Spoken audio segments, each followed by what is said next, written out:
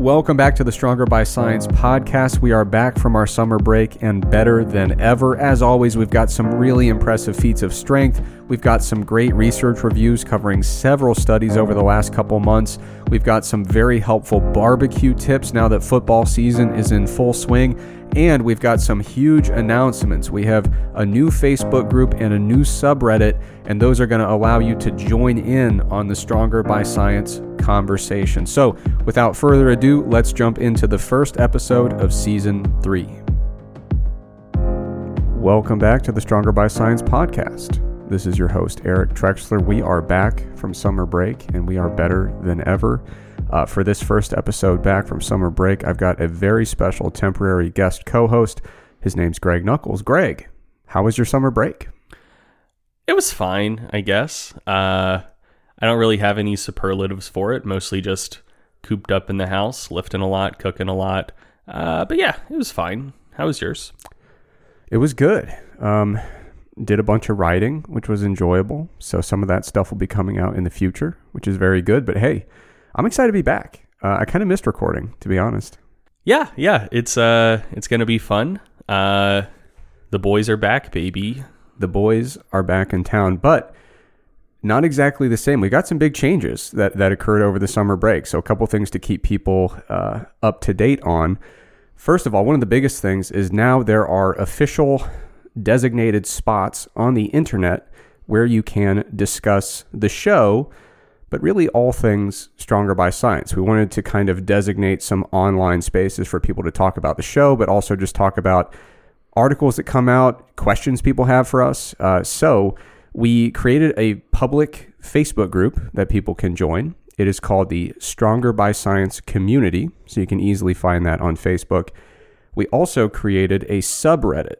So if you go to reddit.com/r/Stronger by Science, that is now the Stronger by Science subreddit. So Greg and I get a lot of messages from people, which we're always happy to receive, always happy to respond to, but we figured it would make sense to have an open public place where we could answer those questions, talk about the show, and talk about basically everything going on in the Stronger by Science cinematic universe.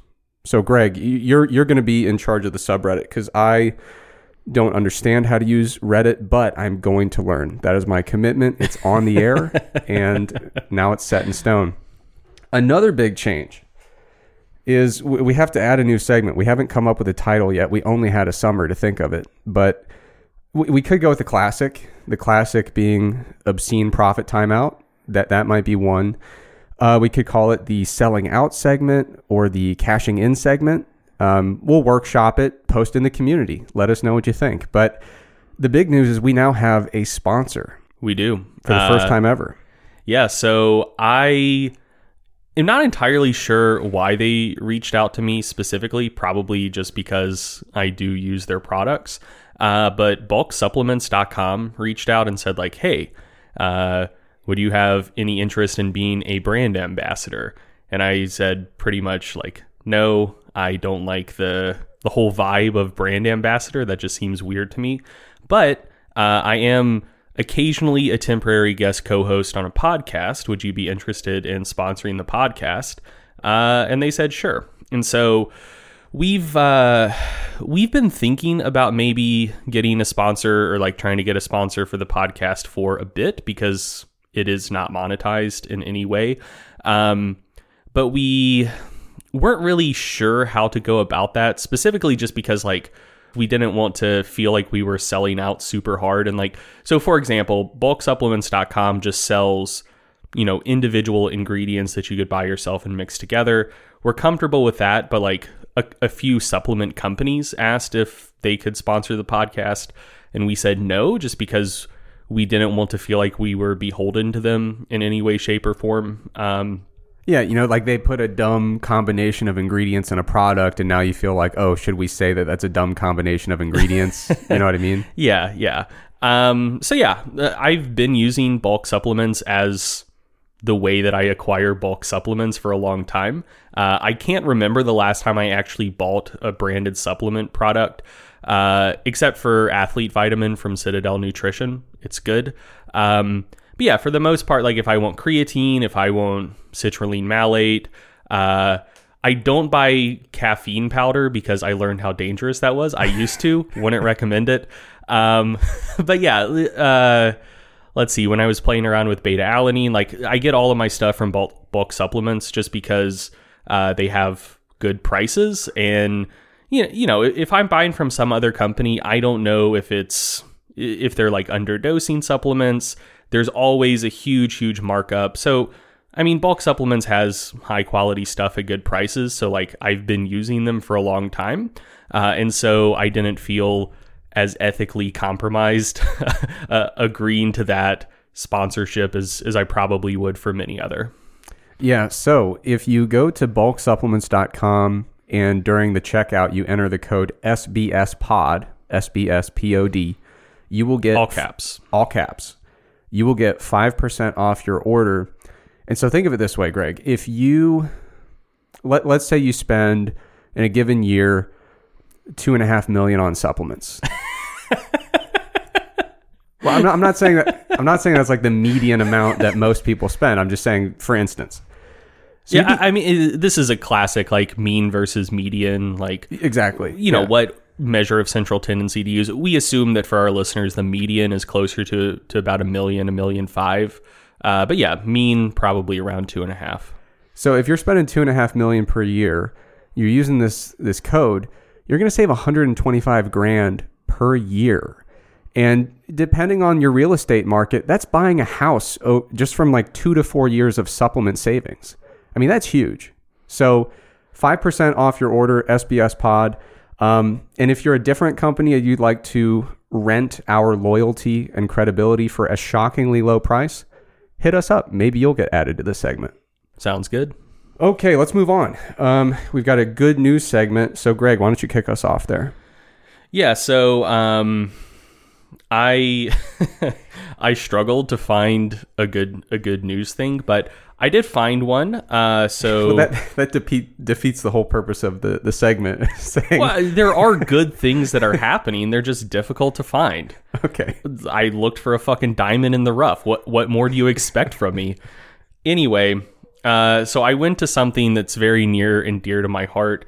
Two things actually, which are bears and bulking. So the bears of the world are about to go into hibernation. And so it seems like the fine bears at Katmai National Park have completed their summer and autumn bulking seasons successfully. And so in order to give them kind of the praise and recognition they deserve for their successful bulks, explore.org has a competition. It's a fat bear competition where you can vote on which bears most successfully bulked over this summer and autumn. By the time this podcast comes out, Fat Bear Week will have concluded 2 days prior. So you'll probably be listening to this on Thursday. Fat Bear Week finished up on Tuesday. But if you just go to explore.org/meet-the-bears, you can check out all of the bears and how fat they got. And yeah, I feel good for those bears. Fun fact, let's talk about hibernation for like 5 minutes because I think people don't understand hibernation. I know I certainly didn't. I remember like learning about it in elementary or middle school biology class. Like, hey, here's this thing bears do. They get in their den and it's nice and cozy and they pretty much just snooze and just generally vibe for a few months. That's not the case at all. Dude, hibernation sounds like it fucking sucks. I was listening to an NPR segment with someone from the Duke Lemur Center because apparently fat-tailed lemurs hibernate as well. And they store their fat to hibernate in their tail. And like, dude, animals are not vibing at all when they're hibernating. Essentially, the process of hibernation is you take endothermic animals that, you know, regulate their body temperature via metabolic activity, slow the metabolic activity way, way down so they don't starve over winter. But then it's basically just a tug of war between starving to death and freezing to death. And so they actually sleep for virtually none of the time. They're awake pretty much straight for several months with just small little naps interspersed. And they're walking a tightrope between doing a little activity to get some metabolic activity so they don't freeze to death, and trying to move as little as possible so they don't starve to death.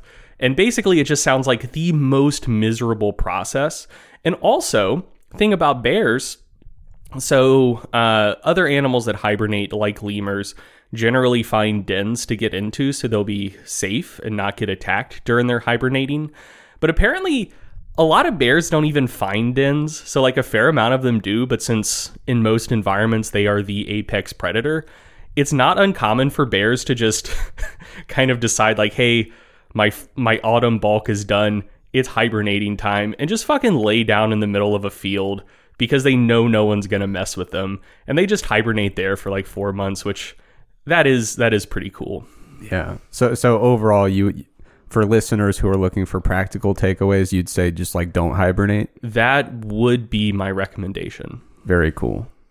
So in my installment of the good news segment here, we're sticking with the animals theme. Humans just aren't generating a lot of good news. You hate to say it, but humanity is it's on the back burner for now. We're focusing on the animals. Yeah.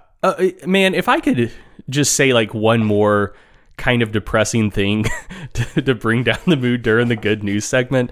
So I think making the good news segment does actively harm my mental health because like, dude, we go on these websites. There are like good news curated websites for, I guess, people who want uplifting things to see about and like, you know, pick themselves up in dark times. But like most of the good news like pieces of content on those sites are just severely dystopian. Yeah. It's like, hey, there's some kid who has some sort of, you know, major medical issue who's going to fucking die because their parents don't have insurance. And like, you know, it's either let the kid fucking die or go in like 6 figures of debt. But oh man, their classmates pulled together and ran a bake sale to like allow them to get this treatment they needed.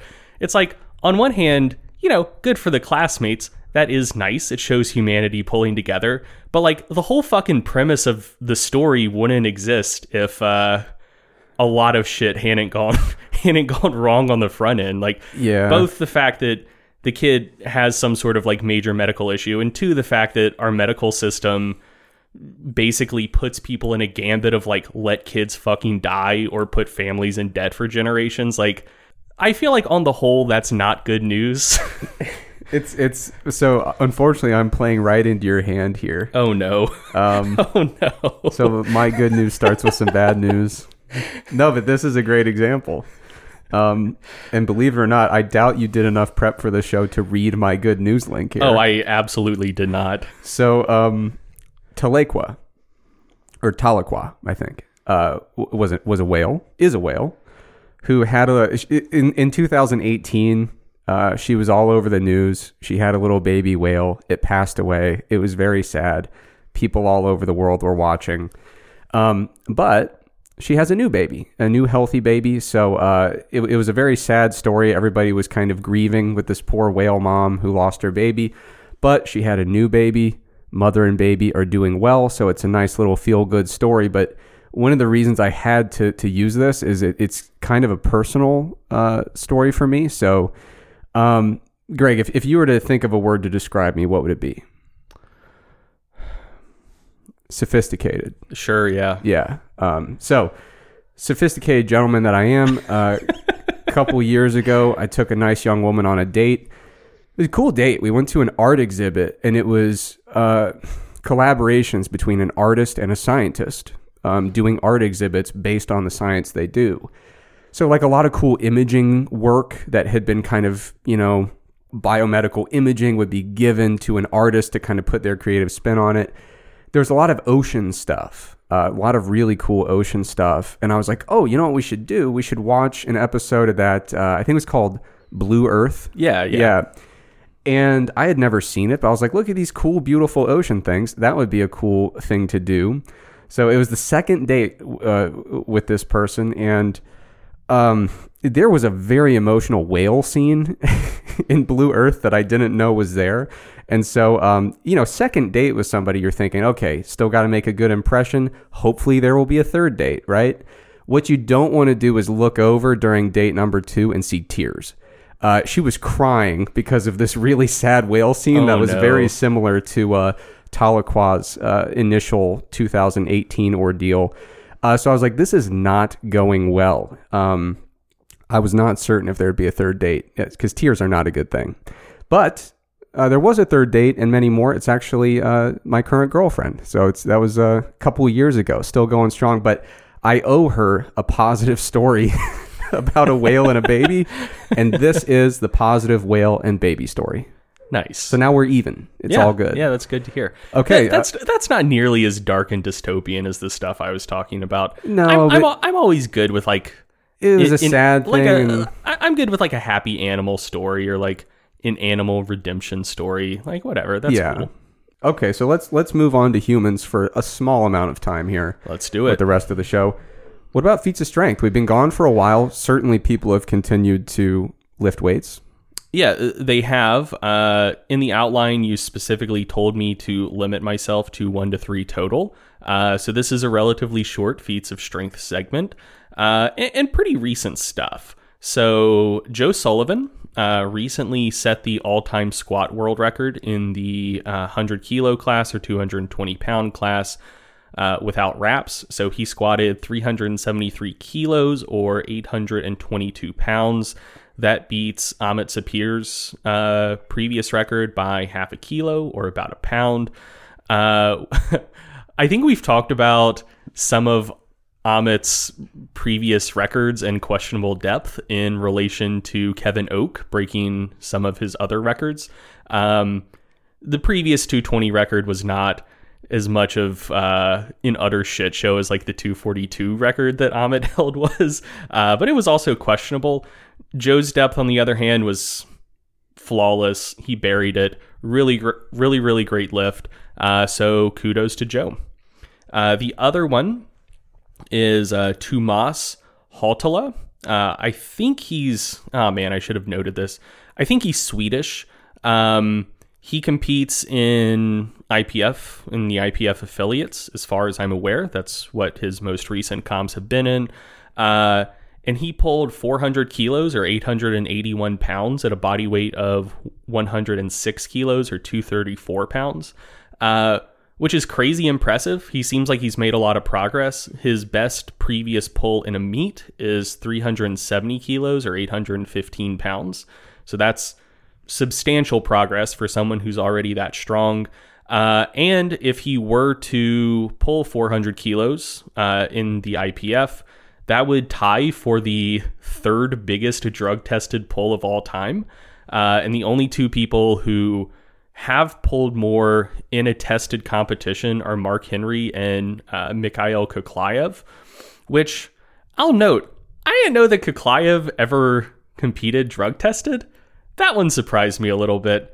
I'm not going to elaborate on that further. But anyway, a 400 kilo deadlift is fucking strong, regardless of how someone competes or how much they weigh. But the fact that he competes tested and he only weighs 106 kilos, crazy impressive deadlift. Good stuff. All right. So during our break, a lot of research happened. It just kept pushing forward. The science never stops. It did. And so for that reason, we want to do a research roundup segment. Got quite a few studies to talk about here. So each one, we're going to keep it pretty brief, just do a little snapshot just to keep the people updated about what kind of science is happening. So I'm going to kick things off here. I was looking through, we do the journal sweep every month for MAST, kind of choosing what articles we're going to write each month. And so when I was looking through the list of articles that came out, I saw one about cannabis consumption. And it kind of, I was pretty interested in it because I was hoping that maybe there would be some glimpses of like some CBD type interventions, because CBD oil is everywhere and there's just really not much research on it. I was hoping maybe there'd be something about chronic training adaptations in there. But this study specifically looked... Or just scientific proof that marijuana usage is the peak of moral depravity. Yeah, and there really wasn't anything in there about moral depravity whatsoever, which I don't know who reviewed it. I don't know who the editor was, but you want to tell both sides of that if you're going to do science. That's a major oversight. Yeah, but anyway, it just specifically looked at the acute effects of cannabis consumption on exercise performance. So what was really surprising is that there's just not a lot of research on this. I guess it shouldn't be that surprising. It's pretty difficult to get permission to do that. Like there's not a ton of exercise research on crack cocaine. That's true. And the two are very similar. To some, yes. But anyway, so they had 8 peer-reviewed publications that they looked at in the systematic review, and 10 literature reviews. So it's one of those things people like. People like writing about it, but it's hard to actually do the research on it. It's like BFR research circa 2013. Yeah, like 4 studies and 19 narrative reviews. Yeah. So anyway, yeah, people are interested in it, but there's just not that much primary original research to go with. But they looked at those studies that were available, and it makes sense. Like I think after the 80s, specifically in the United States, if you're trying to get the IRB to approve it, like it just wasn't going to happen. Yeah.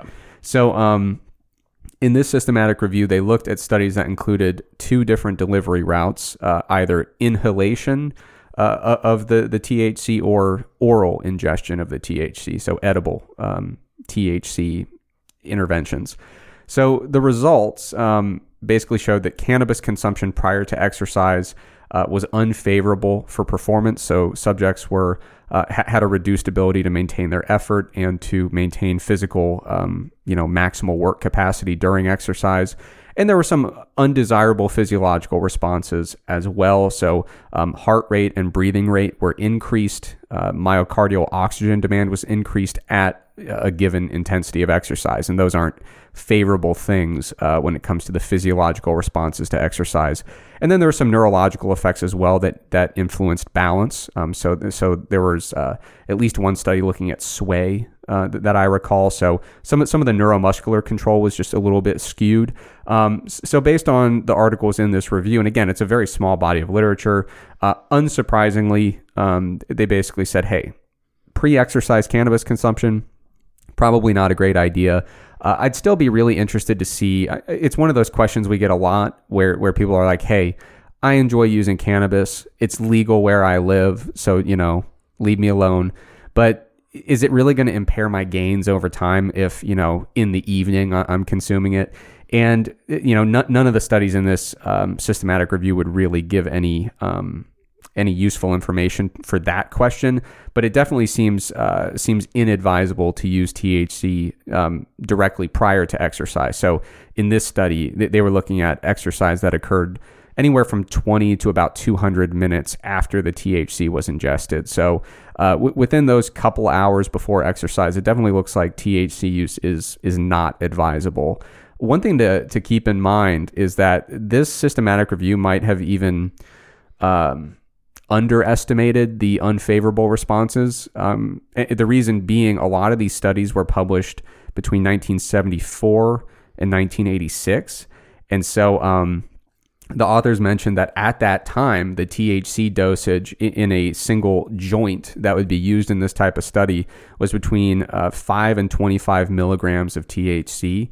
But times have changed, Greg. So a THC concentration in a joint today might be as high as like 150 milligrams per joint.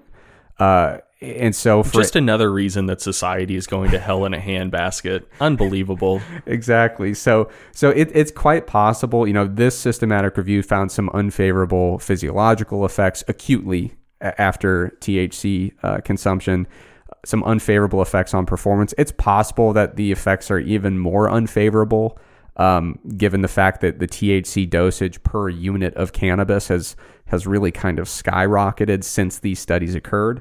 And again, this is purely looking at consuming it directly before exercise or within an hour or two beforehand. So this really has no bearing on whether or not THC or cannabis can be utilized. It's just can it be utilized effectively before a workout? And the answer seems to be probably not.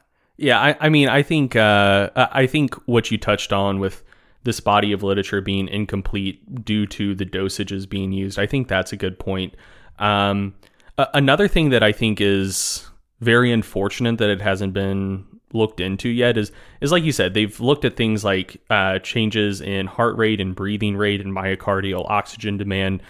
I think it's pretty unfortunate that they haven't looked at the effects of THC on strength, because I mean, if I know anything about the effects of marijuana from the documentary film Reefer Madness, it can just make people fly into a rage and exhibit super physiological strength levels. Yeah. So I think that research is definitely needed on that.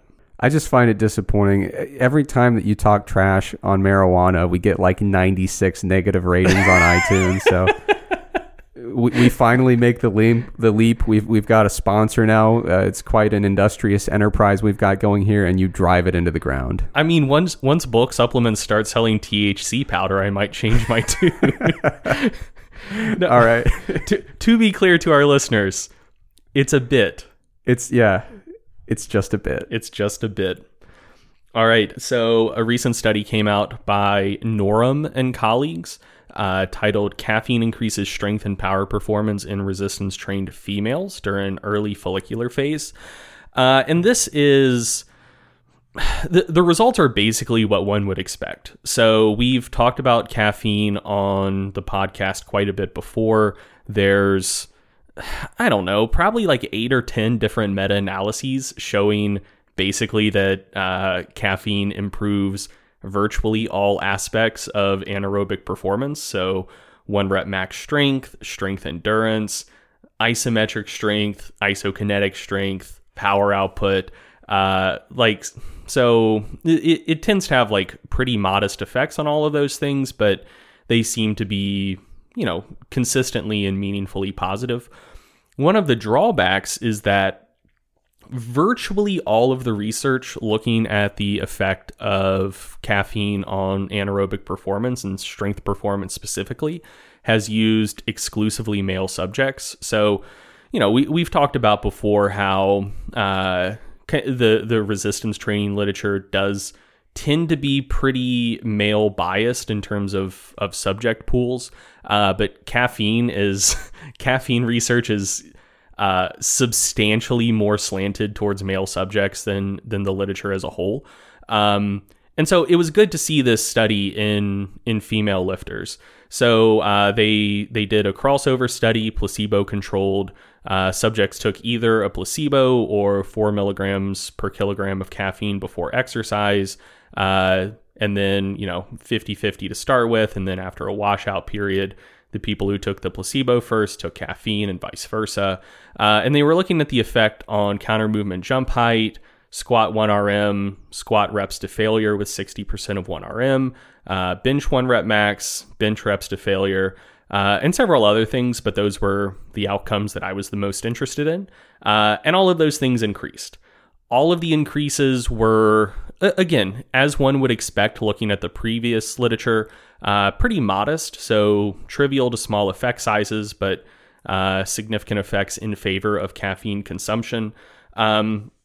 One thing to note is that a lot of the studies in this area have used subjects who weren't habitual caffeine consumers, or who were low habitual caffeine consumers.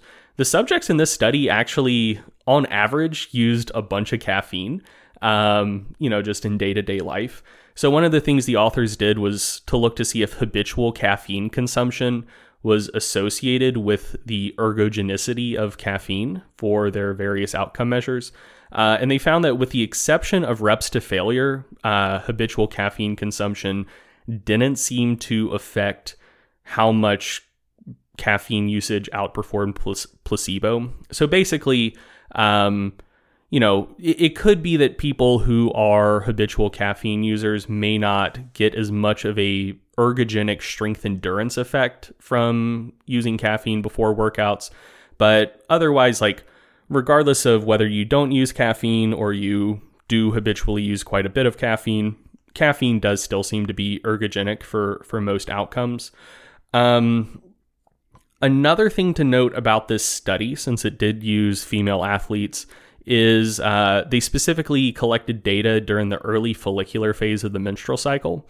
That's important because one of the things about caffeine is there are reasons to suspect that the effects of caffeine on exercise performance might be different between the sexes, mostly because estrogen affects caffeine metabolism. And the early follicular phase is, during menses or maybe up to a couple days post menses if a woman has like relatively short menses. And during the early follicular phase, both estrogen and progesterone levels are quite low. So it could be that there might still be sex differences in exercise performance, or like the effects of caffeine on exercise performance if it was measured at some other point in the menstrual cycle when estrogen and or progesterone levels are higher. So that's something to note, and something to hopefully look for follow-up research on. And another thing to note about this study, just kind of a statistical point, is some of the results of this study are good examples of p-values being influenced by both magnitude and consistency. So someone might pull up the full text of the study and look and see that there was a significant increase in bench press performance when people use caffeine instead of a placebo pre-workout. But the actual mean values for both conditions were 66 kilos for placebo and 68 kilos for caffeine. And someone might look at that and say, that's only a 2 kilo increase. How could that be significant? Especially, since this study didn't have 500 subjects or something. And that's because p-values are determined both by magnitude and consistency of effects. And so this study shows the individual results. And I think one subject had no difference between the caffeine and placebo conditions, and every other subject benched somewhere between 1 and 4 kilos more when they use caffeine than when they use the placebo. So it was a very, very consistent effect. It was a small effect, but it was very consistent. And so that's still worthwhile. And that tells you, if something has a large mean effect, but it's super variable, it might be great for some people and actually bad for other people. But in the case of caffeine, it seems to have relatively consistent effects. If you take so much that it makes you freak out and get super jittery, it might be ergolytic. But otherwise, it's probably going to either have no effect or a small positive effect.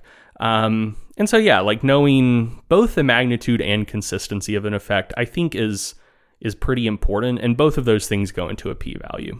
Yeah, it is crazy with the caffeine literature. There was a paper by Del Coso a couple years ago that was highlighting the discrepancy of male versus female participant representation within the caffeine literature. Mm-hmm. And I can't remember the proportion off the top of my head, but I'm pretty sure it was 80-20.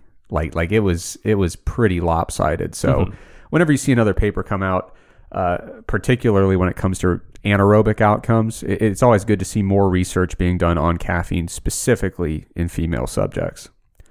Okay, moving on. I found a really cool paper. The title was Appetitive Traits as Targets for Weight Loss, the Role of Food Cue Responsiveness and Satiety Responsiveness. And the whole idea here was looking at these different appetite-related traits of people and seeing how they tend to correlate with binge eating disorder, but also with overweight and obesity status. And it was kind of a review paper that talked through some of those associations, talked through an underlying kind of conceptual theory about how to actually act upon it. And they talked through some recent research that this group has done in terms of trying to intervene and actually influence some of these appetite-related traits. So the whole idea that they present is based on Schachter's externality theory.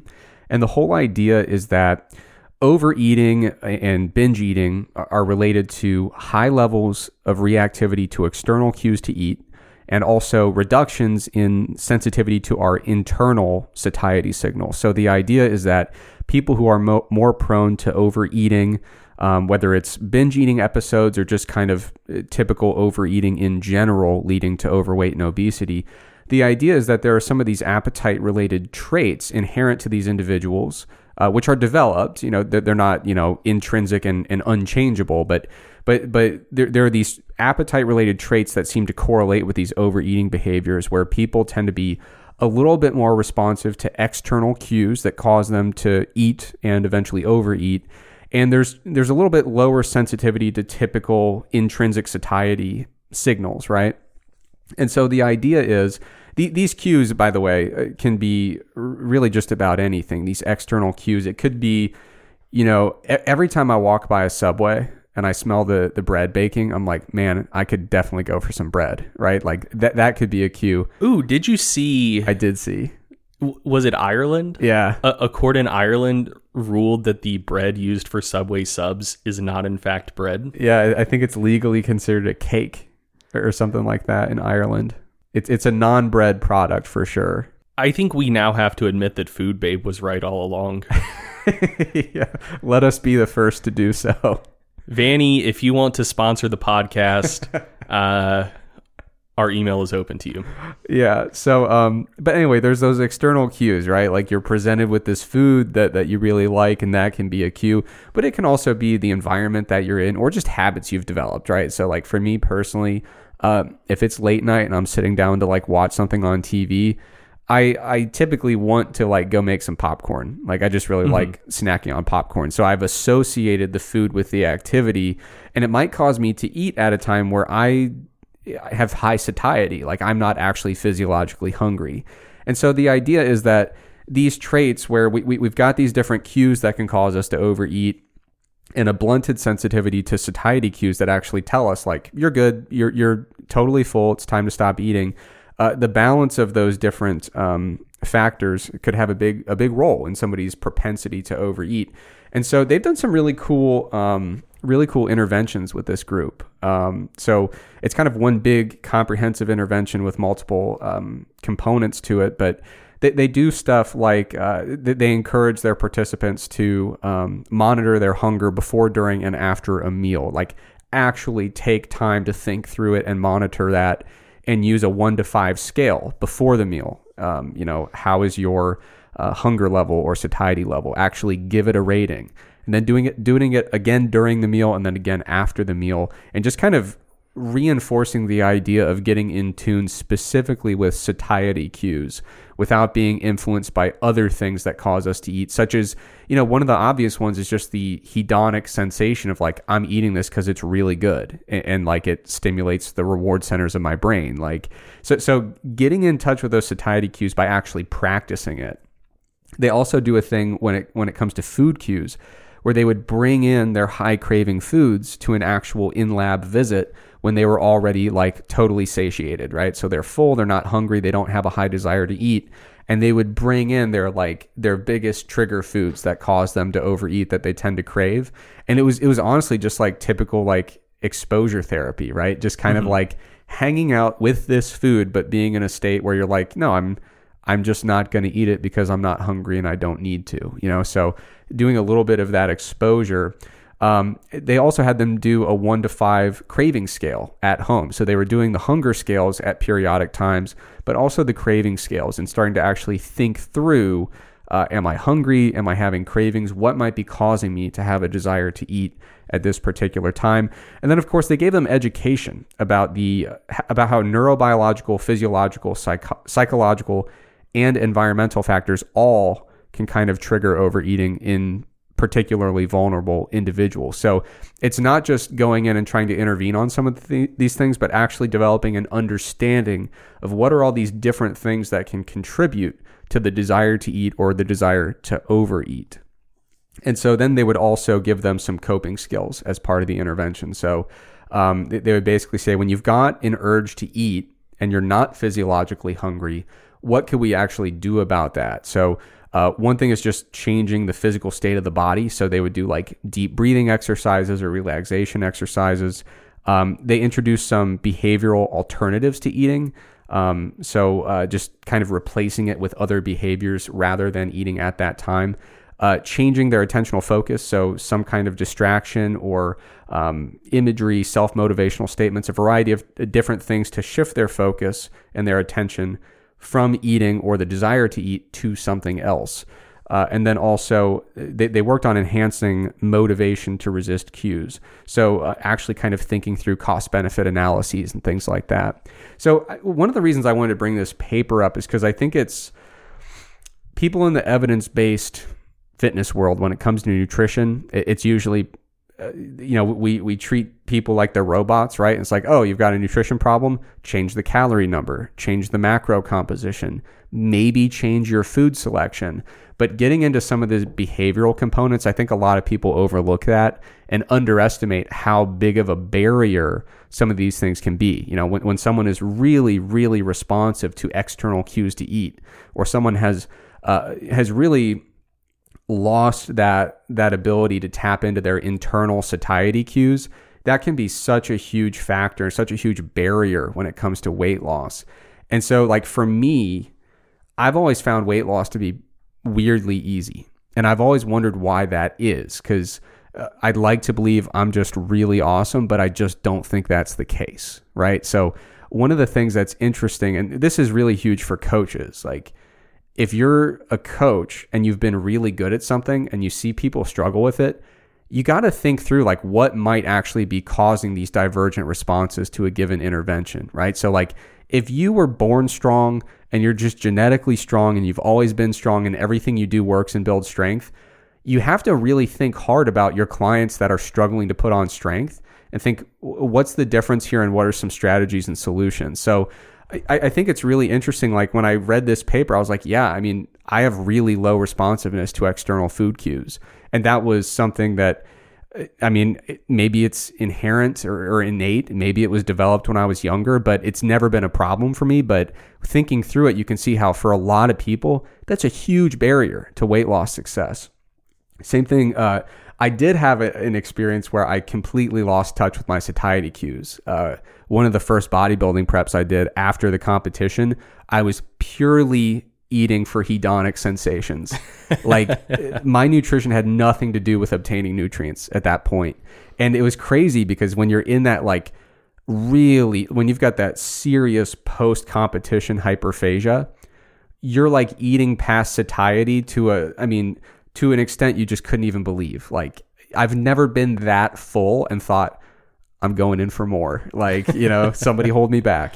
So it's just really interesting to think through some of these things and think about nutrition outside of the macros, outside of these little food swaps, and get into the behaviors, get into the things that can predispose someone to overeat. And if you're a coach, knowing about this stuff is really critical. And the thing I really like about it is that there are some actionable things you can do to actually influence some of these things. So, if you've got a client or if you yourself are really responsive to external eating cues, there are things you can do to actually be proactive and try to address that head on, which I think is really cool. So it was a really nice paper. And for someone who, like, I would never claim to have any expertise on the behavioral side of things when it comes to nutrition, but even for someone like me, you could dive into the paper and really get some good stuff out of it. Yeah, so my next is effects of horizontal and incline bench press on neuromuscular adaptations in untrained young men by Chavez and colleagues. And so I wanted to talk about this paper for a couple of reasons. One is that, there have been like a fair amount of EMG studies on various pressing variations. So, flat bench, close grip bench, wide grip, incline, decline, etc., whatever. And then people trying to draw inferences about hypertrophy from EMG differences, which is, somewhat suspect. It's not quite like reading tarot cards, but it's not... It's a very tenuous leap to make. Yeah. And so this was the first study comparing longitudinal adaptations between flat bench and incline bench. And so, I think like most people would read this and be like, okay, hypertrophy is really the only outcome that matters here. Do you need incline to build your upper chest? And is it that much better? And will it maybe neglect your lower chest? Like, do you need to do both? But they looked at both hypertrophy and strength. So the hypertrophy measures they took were pec thicknesses at 3 different points. So in the 2nd, 3rd, and 5th intercostal spaces, which you can just think of as like upper, mid, and lower chest. And also they looked at strength. They did isometric flat bench and incline bench as their strength assessments, which, I wasn't crazy about, but it is what it is.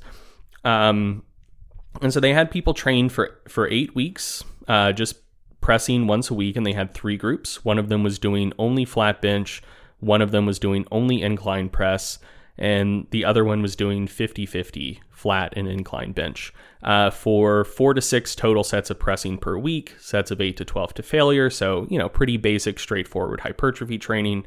And in terms of what they found is that all 3 groups had similar strength outcomes assessed via changes in isometric, incline, and flat bench. I didn't find that too surprising. Someone could look at that and be like, oh, so exercise specificity is a lie. It didn't pan out in this study. I don't necessarily think that's the case because they weren't doing isometric bench press for their training. So I think that an isometric test is more just testing kind of like generalized pressing strength instead of the actual motor patterns that were being changed. But anyway, all 3 interventions had similar impacts on isometric pressing strength.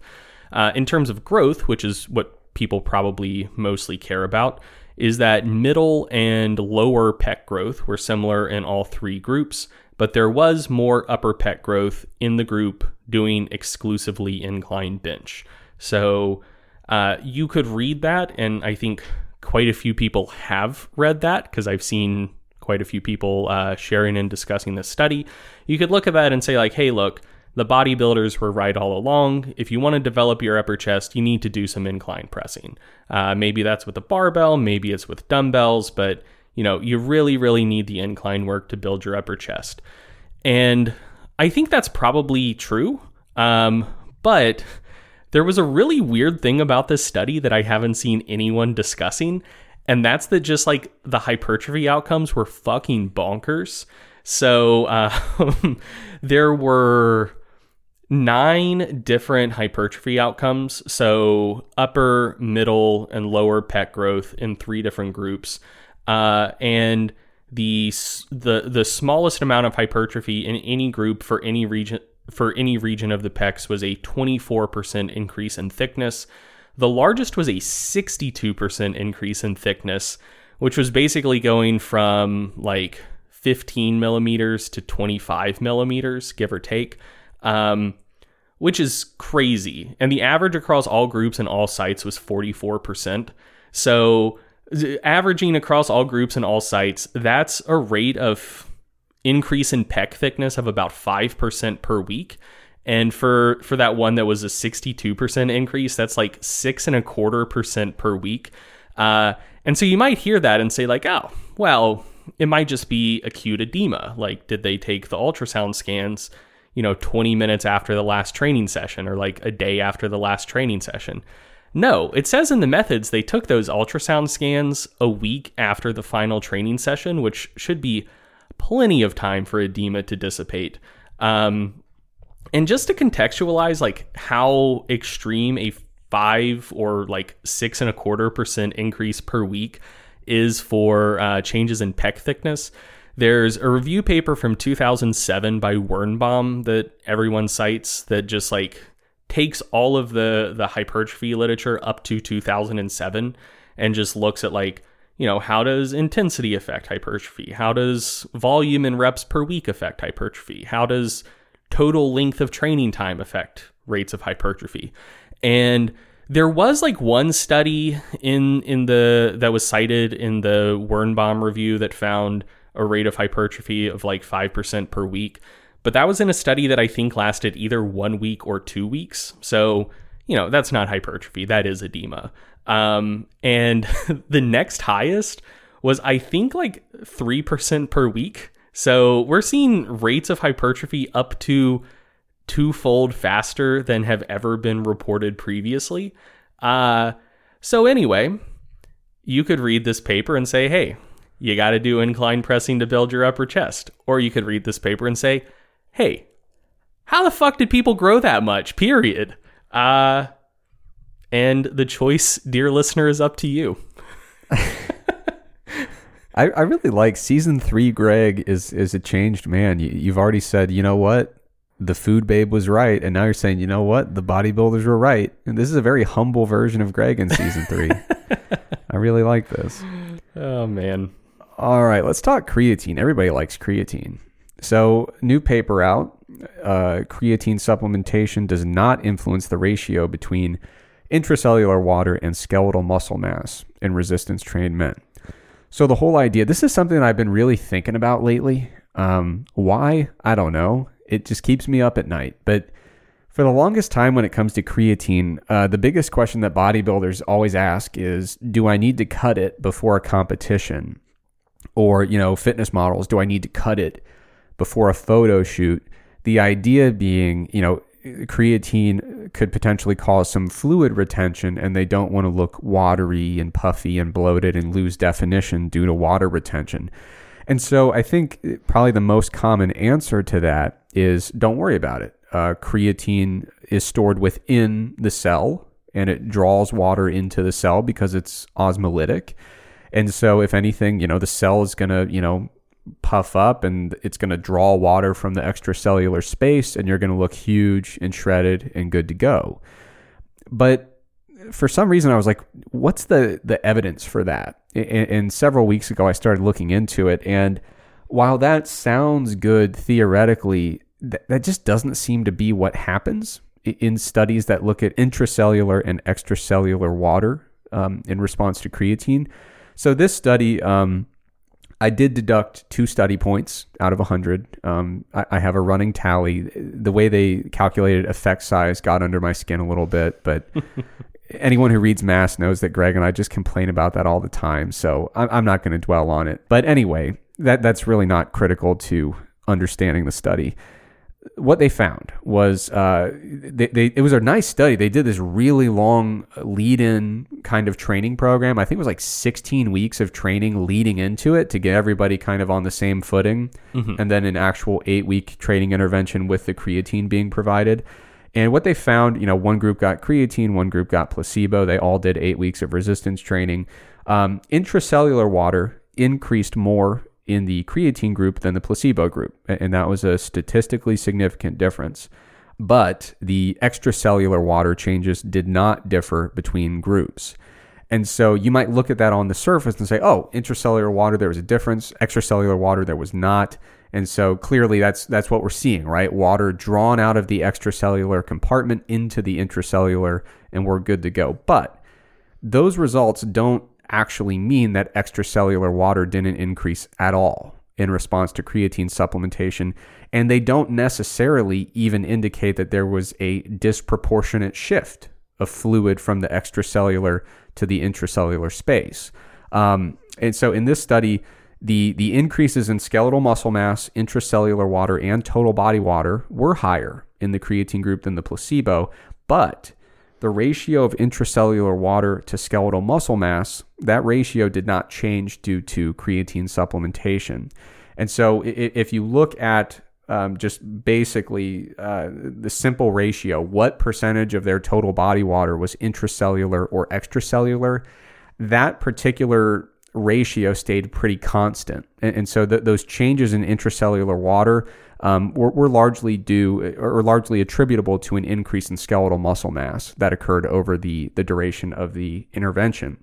And so when you look at other studies that have done similar things, where we give one group creatine, the other group a placebo, and look at changes in extracellular water, intracellular water, total body water, what we do find is that creatine tends to increase total body water a little bit, both in short-term and in long-term interventions. And what we find is that the actual ratio of, intracellular water to extracellular water doesn't really change much. It stays pretty stable. So it looks like creatine can increase total body water, but it doesn't look like there's some huge shift from the extracellular to the intracellular fluid compartment. So I just think a lot of people are kind of saying that because it feels good and because it seems right. But I don't think the evidence actually supports that idea that your cells are just going to be like sponges and your muscles are sucking up this fluid from the extracellular compartment. And when you think about it, so if we want to say like how much does creatine go up? So there are non-responders and there are people that have really high responses to creatine supplementation. But generally speaking, you could say it'll go up about 20%, all right, your muscle creatine saturation after supplementation. So if your muscle creatine saturation goes up 20% from supplementation, the overall osmolarity of your muscle cell is only going to increase by 2 or 3%. And so, because to be clear, there are a lot of things in your muscles other than creatine. Absolutely. Yeah. So we think, oh God, 20% higher creatine, that's going to be 20% higher osmolarity. There's going to be this huge shift in fluid. It's really a much more subtle shift. And, there is something called regulatory volume decrease where the cell can kind of balance things out, even in response to a pretty big osmotic stress. And so things do seem to kind of balance out in terms of that intracellular and extracellular fluid storage. So I don't think it's fair to say that the water weight that might be attributable to creatine is purely due to intracellular fluid. However, I still think that the take home, like the actual practical implications are probably similar.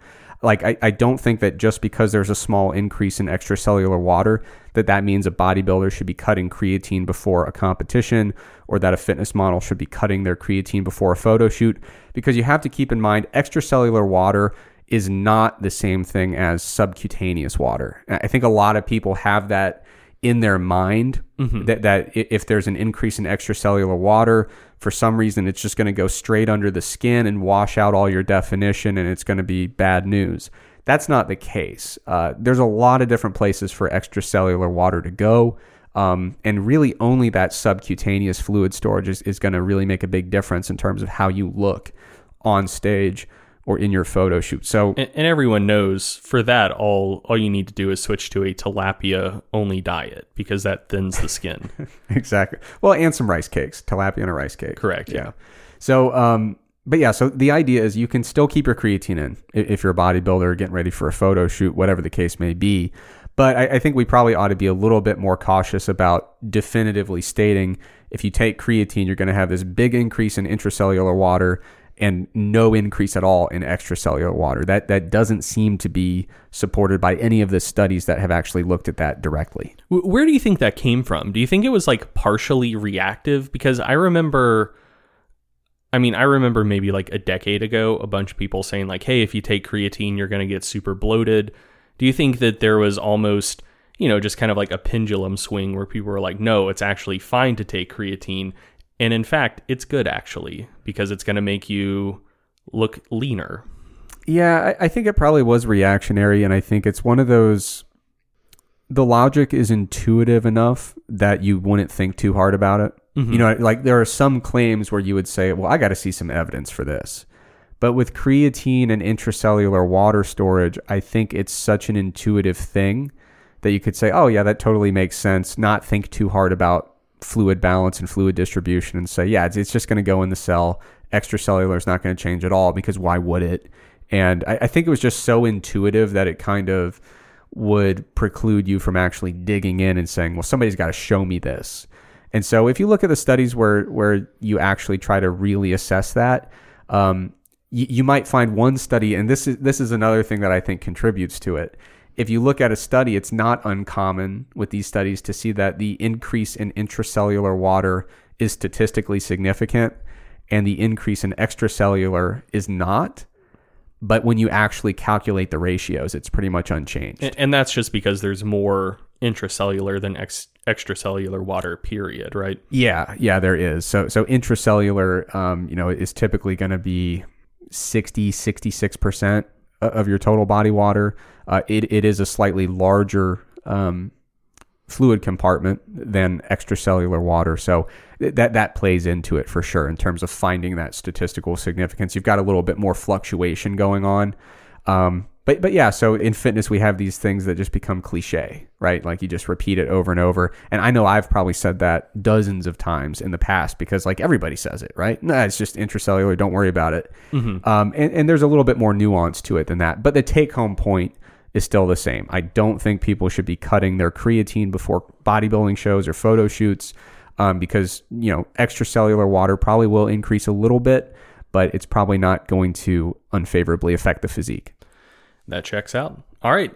My next study, and I believe my last study for this research roundup, is titled Mu-Opioid Receptor-Induced Synaptic Plasticity in Dopamine Neurons Mediates the Rewarding Properties of Anabolic Androgenic Steroids by Bontempi and Bonchi. So that was a mouthful, and I'm not going to get into the details of this study too much. Firstly, because I think I understand it pretty well, but this is comfortably outside my core area of expertise. So if I tried to explain it, I'd probably get several details wrong. And also because I don't know, I feel like this is one of the, so this is a mouse study. And so I think that the concept matters more than the specific experimental model and findings. But anyway, so one of the things I've seen bandied about on the forums and argued over for a long, long time is whether or not steroids are addictive in kind of the classical sense. And some people who generally tend to be pretty radically anti-steroid just treat steroid addiction as if it's a thing that basically functions the same way as nicotine addiction or the worst of them, marijuana addiction. But yeah, so there will be some people saying that. And then a lot of people who I suspect either use steroids or at least have buddies who use steroids will say no, they're not actually addictive, but they may kind of appear to be addictive because people go on them, they get crazy gains and they don't want to lose their gains. And so yeah, of course they're going to keep taking them, but it's more because they like the outcome less than actual chemical processes in the brain induced by the steroids. And so this was a paper in mice basically looking to see if neural shit that looks like neural shit that happens when people take classically addictive substances also occur when you give mice steroids. And so basically they did.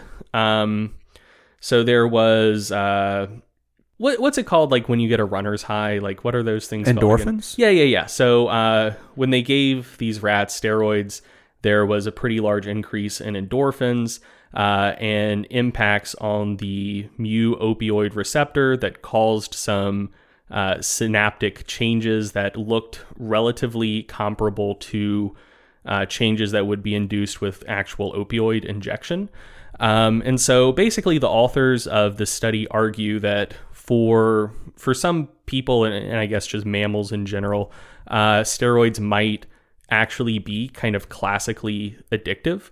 And the findings of this study do actually comport relatively well with some observational human research. So there's some human research showing that people who are habitual users of steroids, when prescribed opioid pain medication, are more likely to become addicted to or dependent on opioids than people who are prescribed those same medications who aren't also habitual steroid users.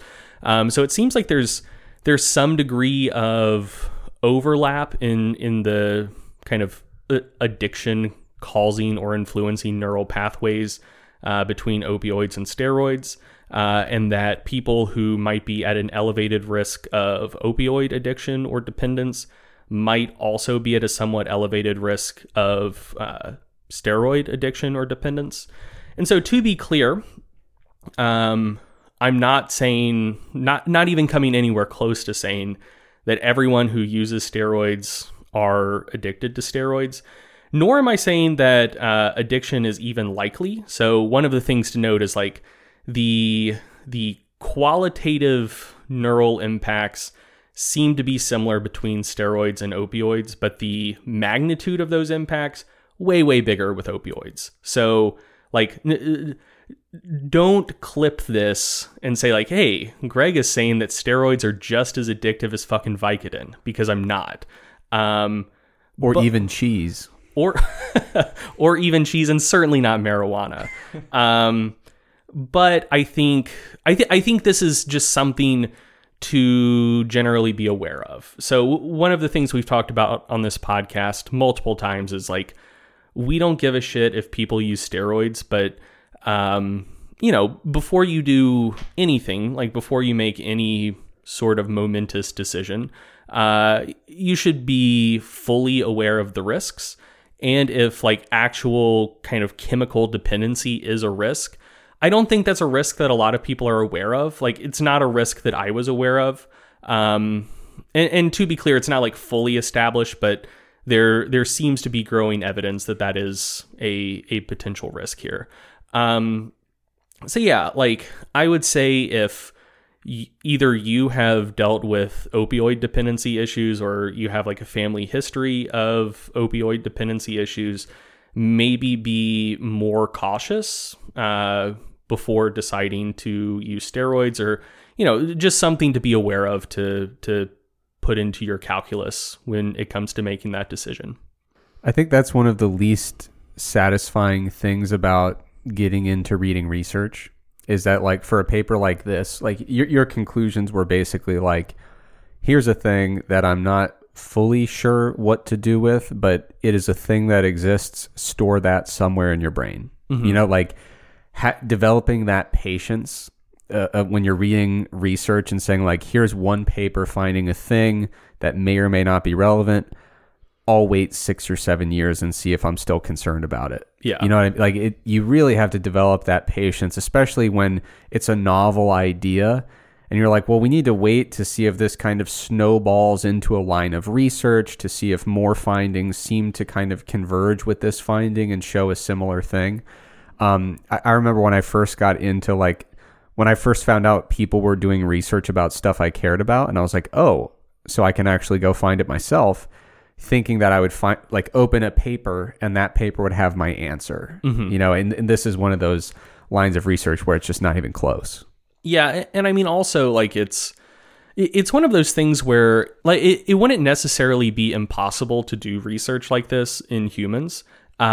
Not the exact study they did on the mice, because to actually look at some of the physical neuronal changes, they basically like administered steroids to these mice, looked to see how it changed their behavior, and then like decapitated them, and so they could actually look at their brains. Yeah. So you can't do that on humans, but there are models that people can use to do research on addiction.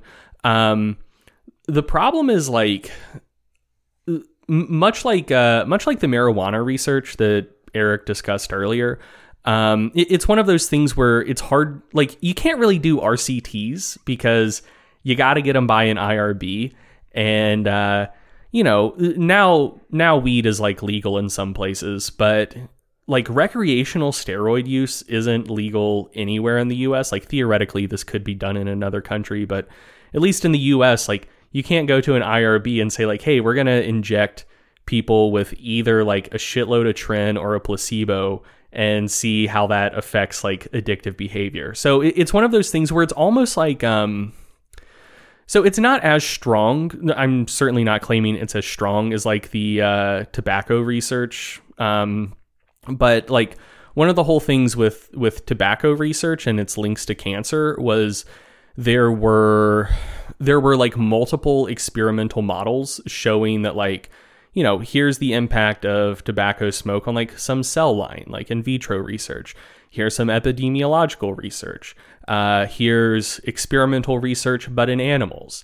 And you put all of that together and you start developing a very, very clear idea that smoking cigarettes probably either causes or dramatically elevates your risk of lung cancer.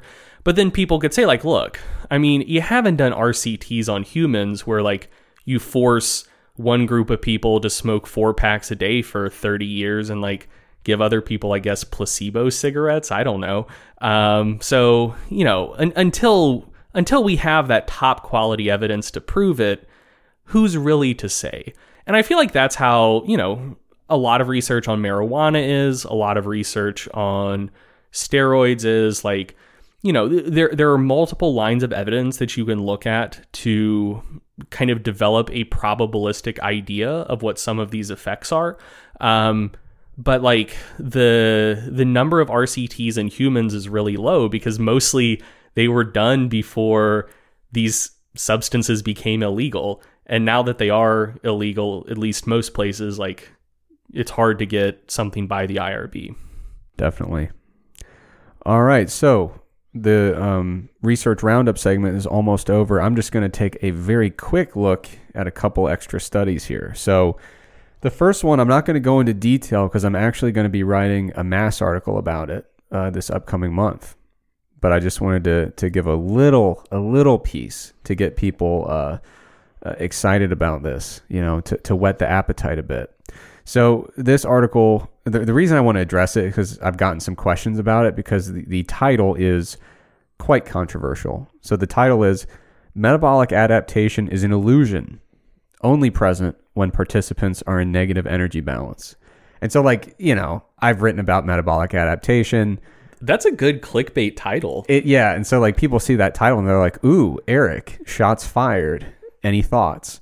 So a couple things that I just want to briefly mention. So they said gold standard methods were used for the measurement of RMR and body composition. And for body composition, they used BOD-POD.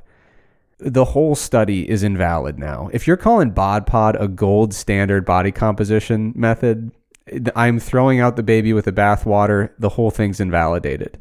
I'm being partially facetious, but gold standard has to mean something.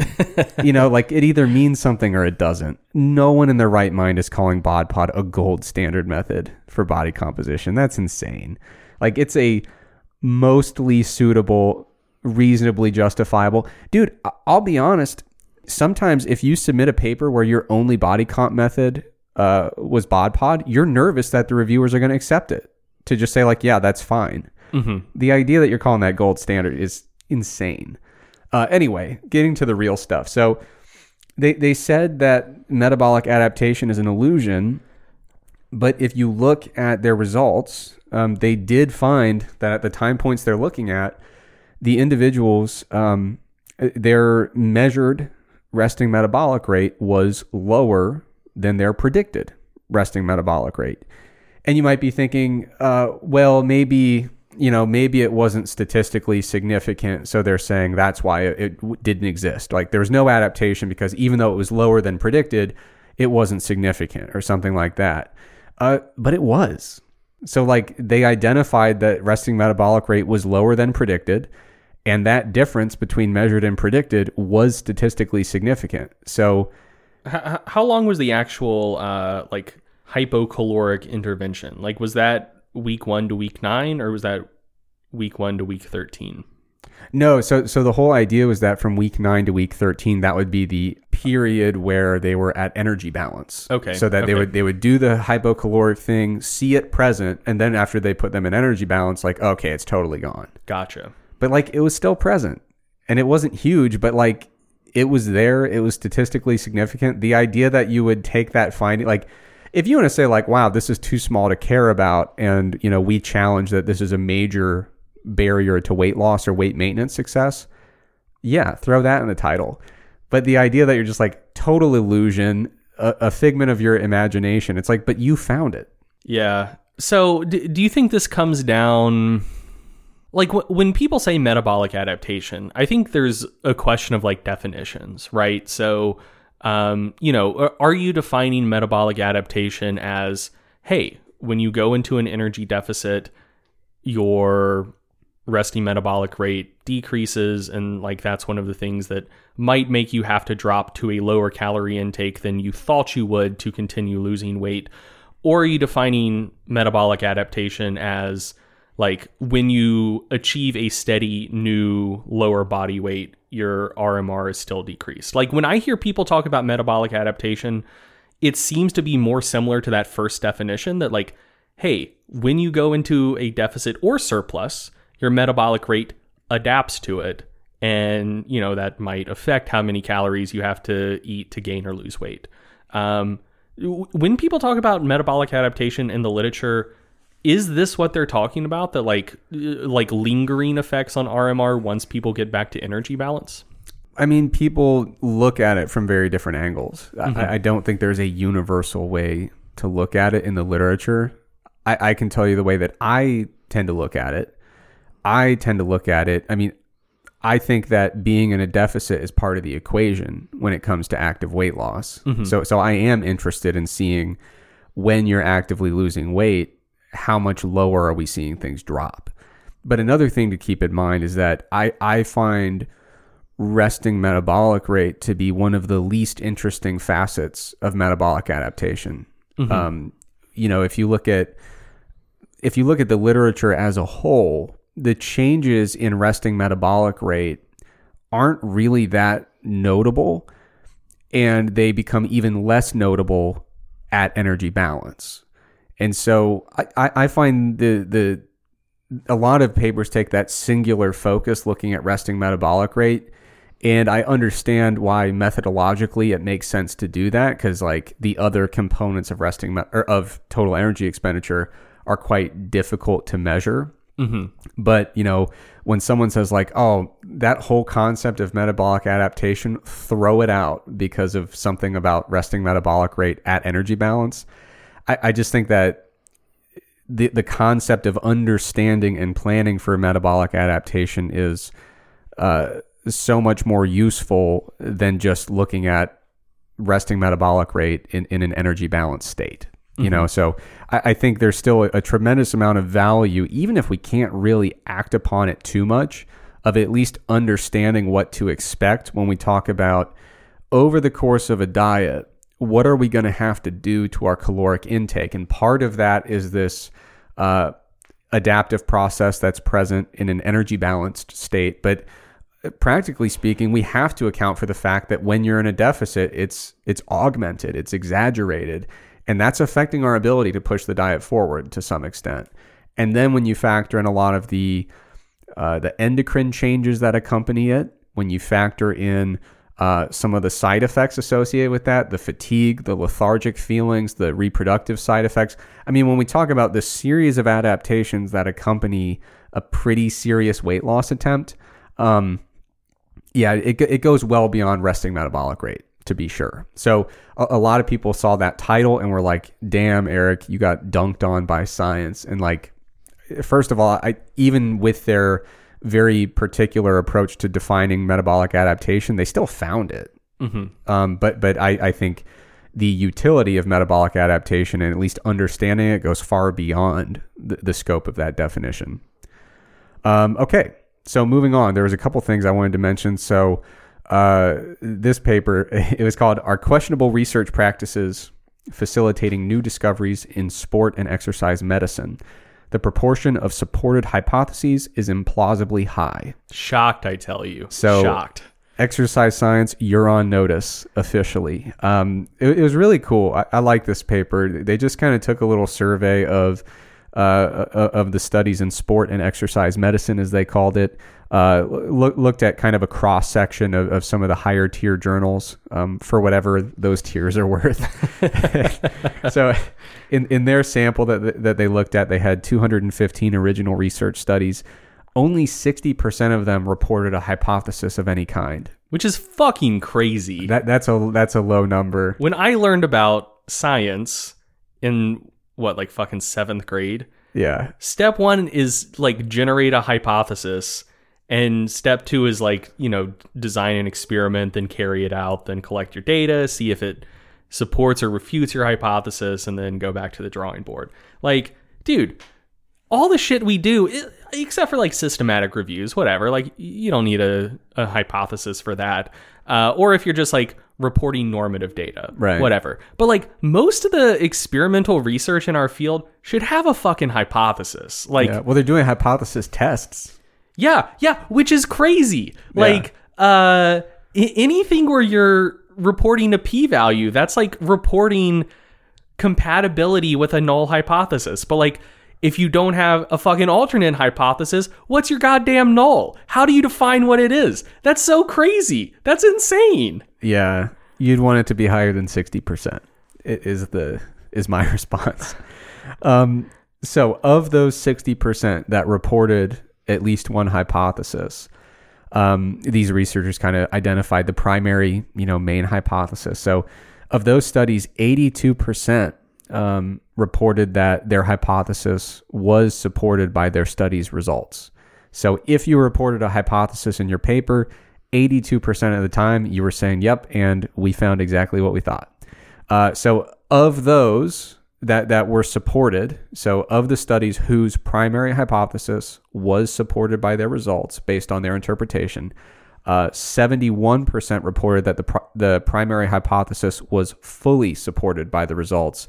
And then the rest said like, it's partial support of our hypothesis, or it was just unclear if it was full or partial support. So the idea was not many researchers out there are reporting hypotheses at all. And those that do typically have a very high success rate of finding data that support their hypothesis. And there's a number of reasons why that might be, but the general purpose of this paper was to call on people in our field like, hey, report more hypotheses, and sometimes you should be wrong. Yeah. Sometimes. You found something interesting. I remember you were kind of looking into something not quite this, but similar to this. And you had found that in a lot of the exercise science studies, there were like a ton of hypotheses that were just, the success rate was absurdly high because the hypotheses were just like the safest thing. Yeah, just completely obvious, right? Like if we do it 8-week aerobic exercise intervention in untrained people, VO2 peak will go up. Yeah. Like it was just slam dunks. Yeah, so there's a lot of that.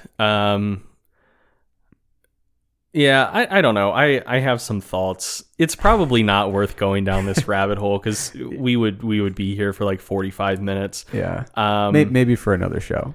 Yeah. The other thing I'd say is like not only do people need to report their hypotheses, but like there really, really needs to be a more robust system and a more robust set of expectations that like not only will you report your hypotheses in the study, but that like you will either pre-register hypotheses beforehand or publish registered reports where like you have to state your hypotheses beforehand.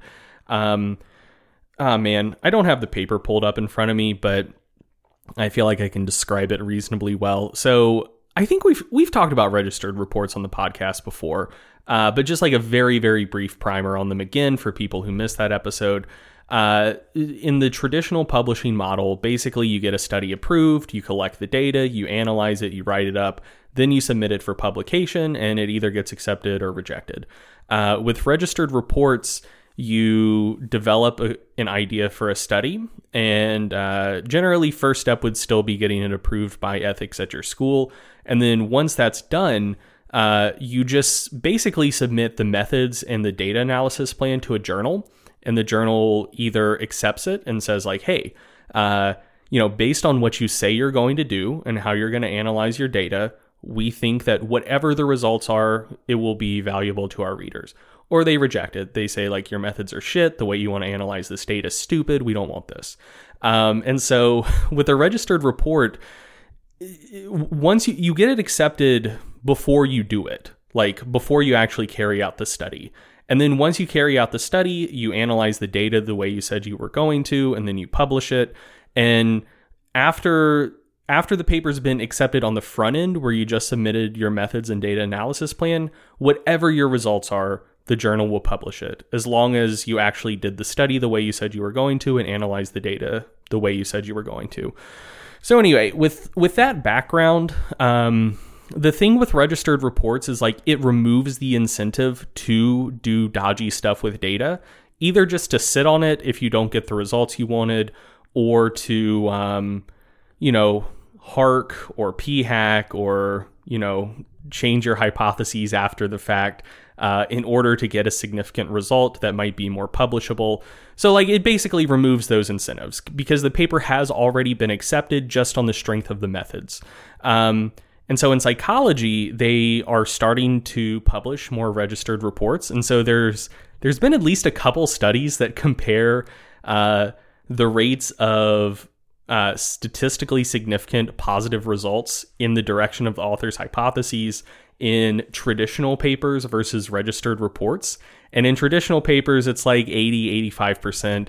In registered reports, it's like 50, 60%, which checks out. Like, you know, if people know their field, like they're going to generate hypotheses that pan out more often than not. But there's like a way, way lower success rate in registered reports than traditional articles. So like, do with that information what you will. Yeah. And so for more information on this kind of stuff, our most recent fireside chat, we talked all about the particulars of like open science and registered reports and all that stuff. So listeners can go. Wasn't it 2 fireside chats ago? It was one of the fireside chats. One of the fairly recent ones. Yeah, it's out there.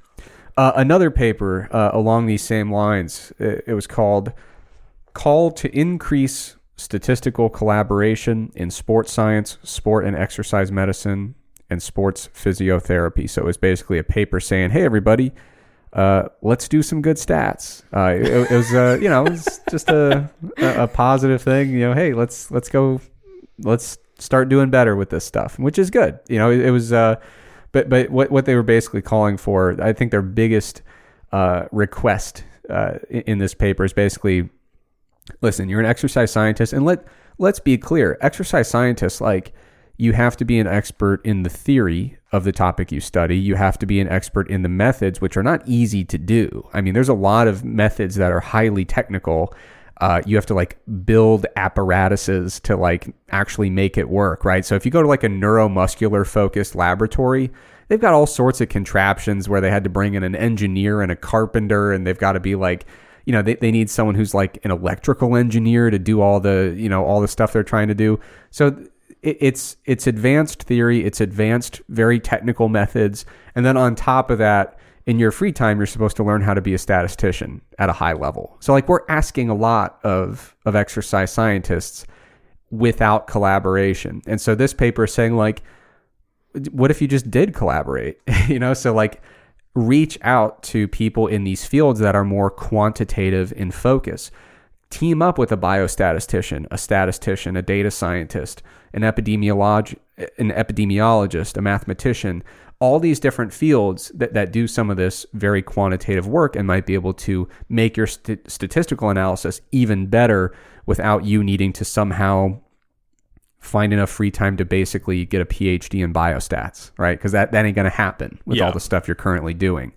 And I will say this. So in my short publishing career, I have had the privilege of collaborating with a biostatistician, an epidemiologist, and a mathematician across different projects.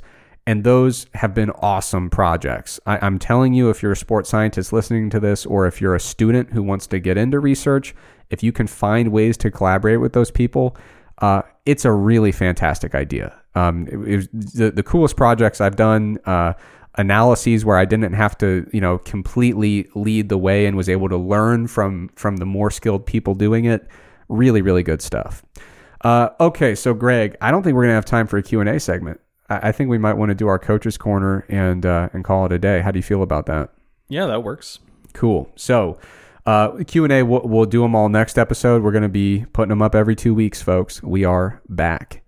So let me scroll ahead here to the coach's corner. Yeah, so this is a question that quite a few people have messaged me about. So on my personal Instagram page, at Trexler Fitness, some of the hottest content on Instagram, and a lot of people are saying maybe too hot for Instagram, but for now I'm posting.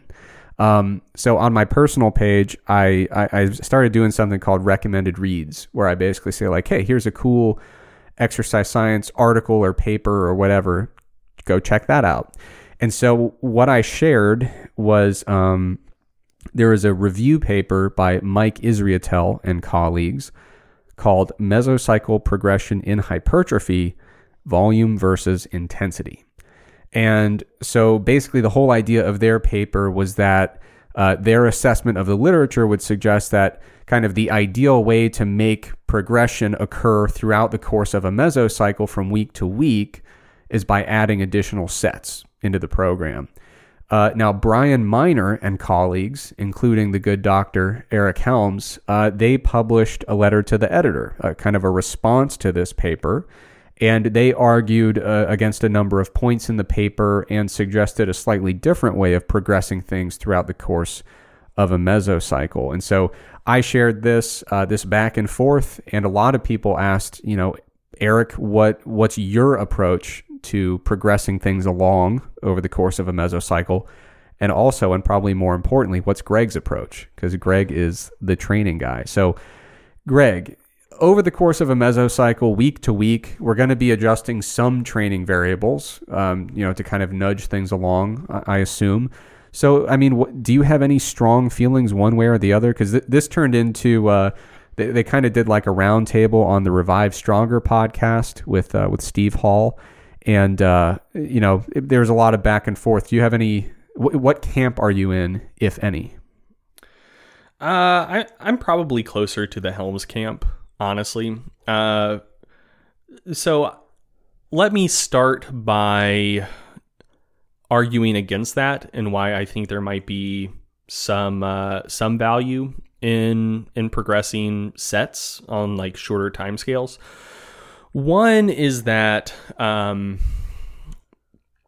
so the first reason that I think there might be value in progressing sets over the course of a mesocycle is there's not, say, like RCTs showing that that's the best way to approach it, but there are a few studies where, like, basically what they do is they take people, ask them what their training has looked like for like the 2, 3, 4 weeks leading up to the study, get a baseline of how many sets that they were previously doing, and then increase their set volume by like 20%.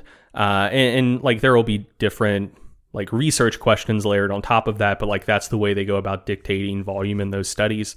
And one of the things I've noticed about those studies is they tend to have relatively low non-response rates compared to the broader literature. So especially if you're doing research on trained individuals, it's not incredibly uncommon for, say, between like a quarter and a fifth of your subjects to not gain muscle over the course of the study, which makes sense. I don't like the term non-responder because they're probably not non-responders in a general sense, but like, hey, the training intervention that you're using in the study may either be excessive for some folks or not enough for some folks. And so you wind up with non-trivial rates of non-response where people fail to get bigger. In the studies I've seen where the way they dictate volume is a 20% increase from an individual's baseline, they tend to have pretty low rates of non-response, which suggests that volume increases in terms of the number of sets people are doing is a pretty reliable way, not necessarily to maximize hypertrophy strictly, but to just ensure that some hypertrophy will occur like over the next 8 weeks or 12 weeks or something like that. And the thing I'll note about that is I don't know a ton about how Mike programs training, Mike Issertel, but I think that's different from the way he does it because that's essentially like we're going to bump your volume up 20% and you're going to stay at this 20% elevated level for the next 2 or 3 months versus like, we're going to bump you up 20%. In another 4 weeks, we're going to bump you up another 10%. In another 4 weeks, we're going to bump you up another 10%. But anyway, to some degree, it seems like volume increases help with like the reliability of like muscle hypertrophy occurring. Yeah, in the paper itself, they have like a diagram where they add 2 sets every week. Oh yeah, that's not what they're doing in those studies that I'm describing. Yeah, so over 6 weeks in this figure, it goes from 10 up to 20 sets, and then week 7 drops down to 5. Yeah. So that's not what they're doing in the studies I'm talking about. That's like a 20% increase and just staying at 20%. Right. The other thing I would say is that of the targets that you can kind of aim at for like prescribing training variables and keeping people engaged, I think that adding sets is a pretty decent tool in the arsenal because and I think that's especially true for exercises you can't load quite as heavily. So, let's say you have someone who's doing dumbbell press and their current working weight is 40 pounds per hand. And the next jump they're going to take is to 45, which is in excess of a 10% jump in load. So, they need to get quite a bit stronger before they can still do a fair number of reps with that load increase. And so, but also like, if you change from, say, having them aim for sets of 8 to sets of 10, you can probably do sets of 8 at like 80% of 1 RM, and you can probably do sets of 10 at like 75% of 1 RM. And so, to go from, say, prescribing 3 sets of 8 to 3 sets of 10, they might have to get 5% stronger. So that's still like a relatively big jump. Whereas it seems like, especially when sets aren't taken to failure, folks seem to get maybe like 3-ish% weaker on average set to set. And so, if someone can knock out, say, 3 sets of 8, and you want to eventually progress them towards being able to do 3 sets of 10, and maybe 3 sets of 12 before you bump them up to the 45-pound dumbbells, what you could do, and what I tend to do, is get to the point that they can do 3 sets of 8, and then before we try to jump to sets of 10, we go to 4 sets of 8, because they'll be able to complete the 4th set of 8 before they'll be able to complete the 3rd set of 10. So it's not so much about increasing volume per se. It's more about folks who like quantitative goals in terms of like, here's the weight I'm working with, and I want a set and rep goal to work towards, and then just what's reasonable. So what I tend to do is like 3 sets of 8, 4 sets of 8, 5 sets of 8, then jump to sets of 10, 3 sets of 10, 4 sets of 10, 5 sets of 10, then jump to sets of 12, 3 sets of 12, 4 sets of 12, 5 sets of 12, and then increase load. And generally, again, for exercises where you're dealing with large relative load increases. So, if someone has to jump from like 30 to 35 pound dumbbells for a particular exercise. And again, that's not so much about trying to increase volume to maximize hypertrophy. It's more just about giving people reasonable quantitative goals to shoot for, to keep them excited and engaged, and allowing them to make like quantitative progress that keeps them invested. Those are some reasons why I would argue in favor of set increases across like somewhat shorter timescales. But I think that in general, if you think about training conceptually and you assume that like for an individual, there's a given level of volume that is the best for them. Like, we don't know what that is. That's a needle in the haystack that you're looking for. But like theoretically, there's probably going to be some level of volume that's ideal for that individual.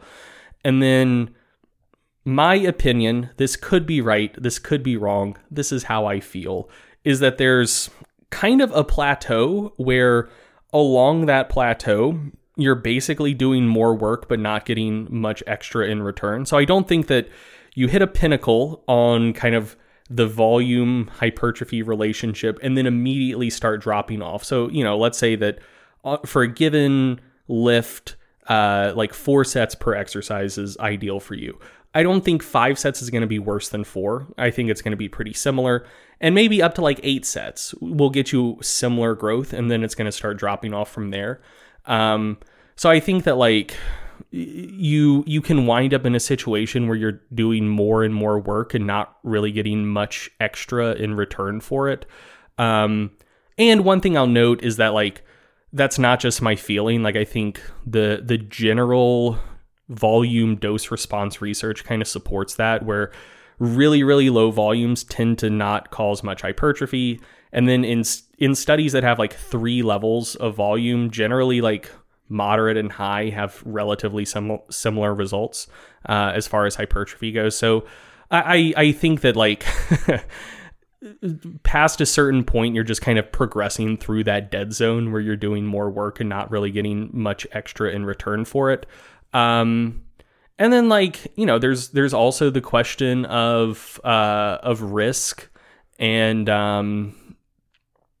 just like risk and ROI. Like if you can theoretically do like a third less volume than you're currently doing and still get the same basic results, like one, it's just inefficient to do more.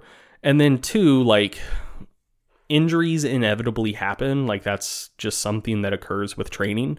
And so we don't know like 100% all of the risk factors for injuries and resistance training, but just like exposure seems to be a big one that like people who do more total training, whether that's putting in more hours per week, putting in more sets per workout, like however you want to quantify it, people who have a greater number of exposures seem to get injured more often kind of per unit of calendar time. So like if it's basically like, what's my risk of getting injured in the next year? The more you train, the greater your risk is, kind of all else being equal. And so, I mean, like, I think to some degree, you're just increasing your exposure and risk. And like I said previously, probably not getting too much in return for it. So I think that your better bet is just to try to find a level of volume that works, that allows you to accomplish what you want to accomplish. It is helping you get stronger. It is helping you get bigger. And just stick with that until it isn't working anymore. And then you may need to increase volume from there, or you may need to decrease volume from there. One of the things I've noticed talking to like really, really strong lifters, and this is true for myself as well, like the level of training volume that works best for me now currently is quite a bit lower than it was when I was quite a bit weaker. And I think that's just because like the amount of stimulus I'm capable of exposing myself to and the amount of stress I'm capable of putting on my body on a per set basis is just a lot higher than it used to be when I wasn't as strong as I am now. And that's not the case for every really strong person I know, but it seems to be the case for like a non-negligible number of them. And so I would push back against just the progression of volume over time for everyone in all situations, period. And two, like those general changes in optimal volume levels, in my experience, seem to take place on the time scale of years or maybe months, certainly not weeks. Yeah, I think another thing from a practical perspective is I know that a lot of my clients they're very busy and they like training, so they don't like short workouts, but they also, like I said, they're busy, so they don't like workouts that drag on and on and on. And so as set number, if there's really large fluctuations in set number from week to week across the course of a mesocycle, I know that many of my clients would frankly be annoyed by the variation in the duration of workouts as you kind of climbed up from very few sets to a large number of sets per workout. So like just having the duration of the workout be a little bit more fixed and a little bit more reliable and predictable from workout to workout and week to week. I think a lot of people practically enjoy that as a feature of a program. And, when you mentioned there's a lot of exercises, when you get into accessory work where each incremental jump is big, and so you're like, well, we can't just add another increment in weight because we're not ready for that yet. And man, that was never more true than when every gym in the world shut down. And all of a sudden, a lot of my clients said like, all right, Eric, good news, I have a home gym. Bad news, I've got 3 dumbbells. You know what I mean? Yeah. And so like, it was like, okay, I've got 2 sets. I've got some 30s and some 70s. Exactly. Yeah. So it's like, okay, are we ready to jump from 30 to 70? Probably not yet. And so it kind of made me get creative with, how are we going to continue bumping this along without making a jump in the weight we're using? And in the response paper, Brian Miner and colleagues kind of laid out a double progression method where it's like, okay, well, let's use that fixed load. Let's keep bumping reps up with a particular reps and reserve target. And once we're hitting a large number of reps, with that given proximity to failure, now we know, okay, let's bump up the load and drop down to the lower end of our acceptable repetition range. So using things like that has been really helpful. Rather than just saying, well, let's add another set on, I would say, well, let's get some more reps this week, but maintain our proximity to failure and adjust things that way. And eventually we can kind of bump things up, even though we have a limited number of options in terms of loading. So yeah, I mean, I of course, anyone that puts together a program at some point is going to fluctuate the number of sets that exists in the program.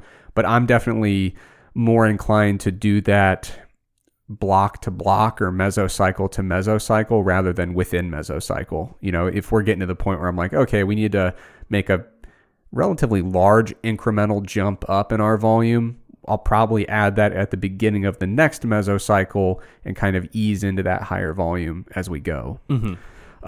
Cool. I think people will be satisfied with that response, Greg. I think you made your thoughts known. That's useful, practical stuff. Cool. Okay.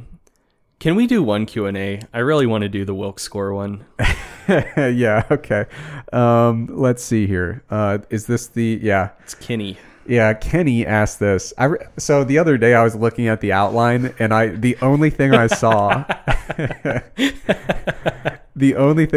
was a specific line that said, "Let's assume Paul Rudd is an average power lifter." And I was like, "What are you responding to?" So Kenny asks, "Can you calculate or estimate, based on evidence in the documentary film Ant-Man, what Ant-Man's Wilks score would be? And is Ant-Man's Wilks score achievable as a natural lifter?" Yeah, so that is a great question, which is why everybody's been thinking it. So somebody had to ask. No, it. for sure. I appreciate Kenny's intellectual curiosity and bravery for being willing to ask this question. So yeah, I love this question, which is why I wanted to shoehorn it into this episode. And there's levels to this. So the first thing to keep in mind is that Ant-Man, I think canonically, like how his power is supposed to work, is that he's able to shrink or grow, but like basically his strength doesn't change as he shrinks or grows. So like he can be the size of an ant and still be as strong as a normal sized man. Conversely, when he grows really, really big, he seems weak and moves very sluggishly because he now has way more mass because he's much larger, but he's not any stronger than he was when he was normal size. Like I'm pretty sure that's how Ant-Man's power set works. And so the room temperature IQ way of approaching this question is being like, okay, well, Wilks is essentially like a very, very complex, like fifth order polynomial strength to body weight ratio. Lighter people have higher Wilks scores if their total is the same. Therefore, Ant-Man could shrink and shrink and shrink. His mass would get smaller and smaller, tending towards zero, and therefore his Wilks score could be infinite if he was still capable of like lifting a bar any distance whatsoever. Like I said, that is the room temperature IQ way of approaching this question because it completely misunderstands how the Wilks score works. So, Wilks score is kind of like a fancy strength to body weight ratio, but the difference between Wilks score and strength to body weight ratios is that the y-intercept of the Wilks formula is not at zero. So, at zero body weight, or like as you approach zero body mass, it doesn't actually like keep getting lower and lower and lower.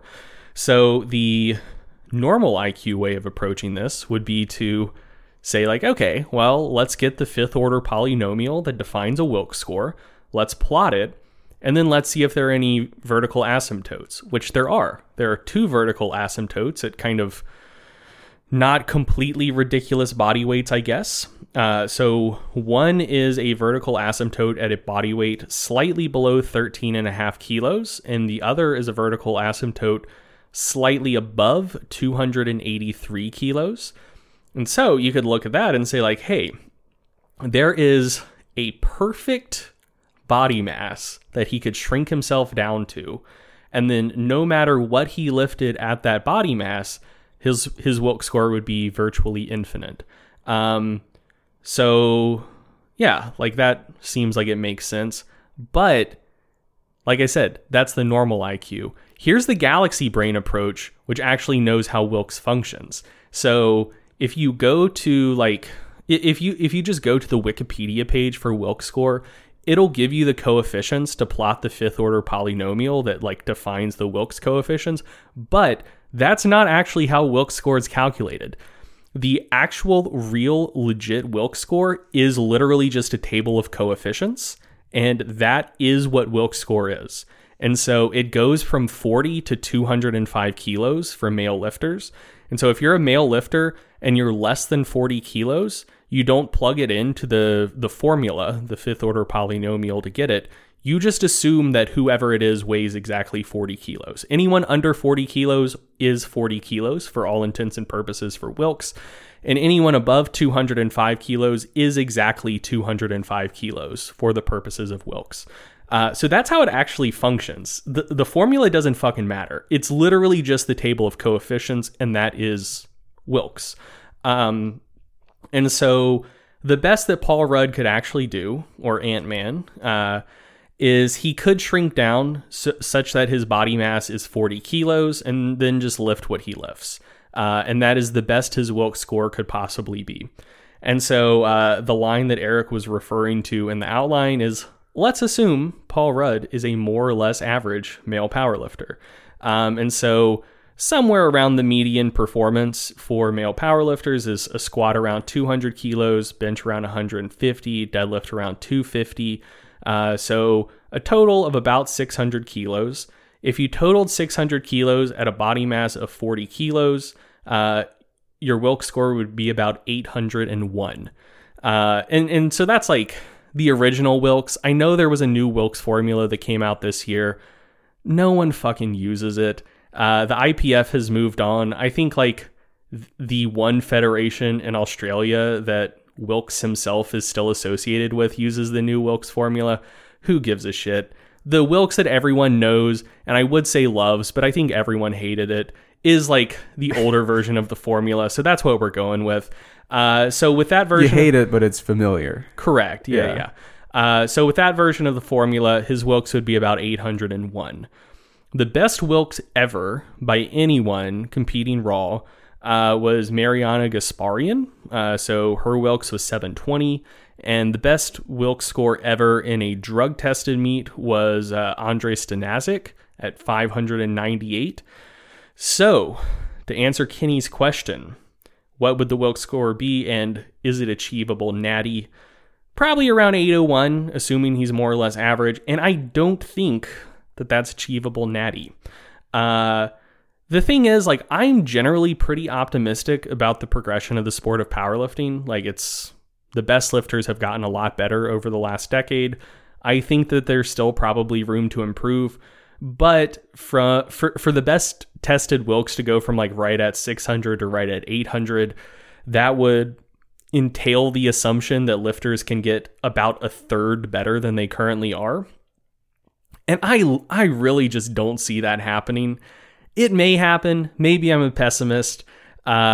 I have been on the optimistic side of things as far as the progression of the sport has gone up to this point. I just don't see the top lifters getting a full third better than they currently are. So, no, I do not think Ant-Man's Wilks score would be achievable natty. So now everybody can stop asking. Right. It's every week I'm getting this question. Yeah, stop blowing my inbox up about that. However, if you want me to stay on as a permanent co-host of this show, you should blow up Eric's inbox asking him to keep me on. If 100 people message him before the next episode comes, I will stay on and be promoted to permanent co-host. We talked about this before we started recording.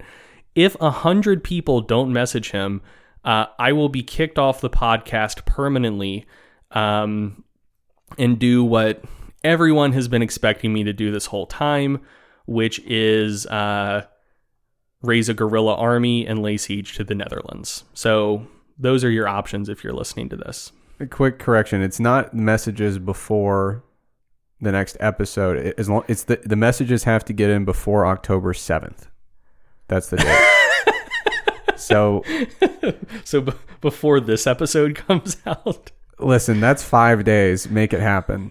All right. So to play us out, we are at the end of the episode here. It's October. We're recording this on October 2nd. October means Big Ten football is back in about 3 weeks here. And if football is back, it means barbecue is on. So to play us out, we've got some barbecue tips. I'm going to go first because you don't want to miss what I've got to say about this. People ask me for cooking tips all the time. So first of all, I'm just going to make a controversial statement that is actually a fact. Eastern Carolina barbecue sauce is the best version of barbecue sauce. Is that vinegar based or mustard based? Heavy vinegar, okay. Some black pepper in there. Because both of those are Eastern North Carolina barbecue sauces. I like the mustard one too. I've been getting a lot of barbecue sauce at the grocery store for my shredded chicken. A big surprise. It's going on shredded chicken, everybody. But yeah, the super vinegar based with some black pepper is amazing. And then the equally vinegar based with some mustard in it is also a beautiful thing. People argue about other kinds of barbecue styles they're very good, but the Eastern Carolina barbecue, in terms of sauces, you just can't beat it. Now, here's what I've been doing for people who are keeping an eye on their macros a little bit. My coleslaw recipe, out of this world. So you go get the actual like vegetable mix for coleslaw, which is just a bunch of chopped up cabbage, a little bit of carrot in there. But it's just like getting a bag of salad greens, at the grocery store. So I get the vegetables all chopped up, ready to go. Put them in a bowl. Here's what you put in. You put in Greek yogurt, mix that in there, and you put in just a little bit of Dijon mustard and a little bit of Splenda. And you got a little bit of tangy, a little bit of sweet. You mix it all up. It's really good coleslaw. And that's all I got. Get some shredded chicken in there, throw some sauce on it, you're good to go. No salt? No, because I eat it all in a big combination, so the barbecue sauce is a little bit salty. I gotcha. Yeah, it's good stuff, man. Sure. I mean, honestly, as far as like macro friendly stuff goes, that sounds fine. If you ever wanted to thin it out a little bit, like throwing a splash of apple cider vinegar in there would probably be pretty good. Yeah, I might try that. Cool. Okay, so my barbecue tip is for anyone who wants to make like a pretty adequate rack of ribs indoors. So it's not that hard to smoke ribs as long as you can control the temperature of your smoker reasonably well. Decent smoked ribs are trivially easy. But I know a lot of people either don't have a smoker or like you live in an apartment, and so like that's just logistically not feasible. And so if you want something that isn't going to replace good smoked ribs, but at least comes reasonably close, that you can do indoors in your kitchen, here is a good option. So first thing, I'd strongly recommend using a sous vide circulator if you can afford one. If you can't, you can do it without it, but sous vide makes it easier and the resulting ribs will be juicier. But I'll give you tips for whether or not you have the sous vide circulator. So to start with, I'm a big fan of brining pretty much any meat, and ribs are no exception. So I think good ribs start with a good brine if you have the time to do so. So just make a 2% salt solution, brine your ribs overnight in that salt solution, and put it in a relatively shallow container so that it doesn't need as much brine to cover the ribs. And then here's the important part. So they make like cheap smoking contraptions that you can either use like on your countertop or in your oven. And all of those just seem to me to be like more trouble than they're actually worth. A very simple solution to getting something that tastes smoky that you don't actually have to smoke is just using liquid smoke, which isn't as good as just like regular ass smoke. And I know people throw shade on liquid smoke, but like honestly, it's fine. Like if you want to get that smoky flavor, and especially if we're talking about ribs, which you're probably going to be applying a dry rub to and maybe some sauce, it's not as noticeable that it's liquid smoke. So, if you just want like smoky bacon and it's the difference between like actually smoking it and the only other flavor going on is just salt, it's going to be fucking obvious that you used liquid smoke. But for ribs, like you can honestly get away with it.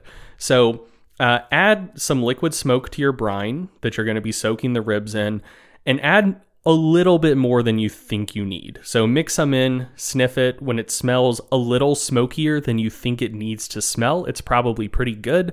And the reason you want to get it a little too smoky is it's not going to get like super, super deep into the ribs. So anyway, you get your smoky brine, 2% salt solution, soak the ribs overnight. And then the next day, if you're using sous vide, what you would then do is take the ribs out of the brine, pat them dry, apply a dry rub. I personally prefer to use just plain yellow mustard as a binder. You can use whatever you want. And for your dry rub, I'd either recommend no salt in it since you've already brined the ribs, or just very, very light salt, because if you are brining your ribs beforehand, they could wind up too salty if you use a salty dry rub. You go ahead and apply your dry rub, put it in a sous vide bag, and sous vide at 165 degrees Fahrenheit for about 10 to 12 hours. That'll get you some nice soft ribs that aren't just like completely falling apart. And then once that's done, you remove from the bag, you apply some sauce or glaze if you so choose, or you can just leave them with only the dry rub. Pop them in a really hot oven. So at least 450 degrees Fahrenheit, or if you're going to be watching them pretty close, you can go ahead and pop them under a broiler. And all that's going to do is like really get everything nice and bubbly. If you apply to sauce or glaze, that's going to help it set.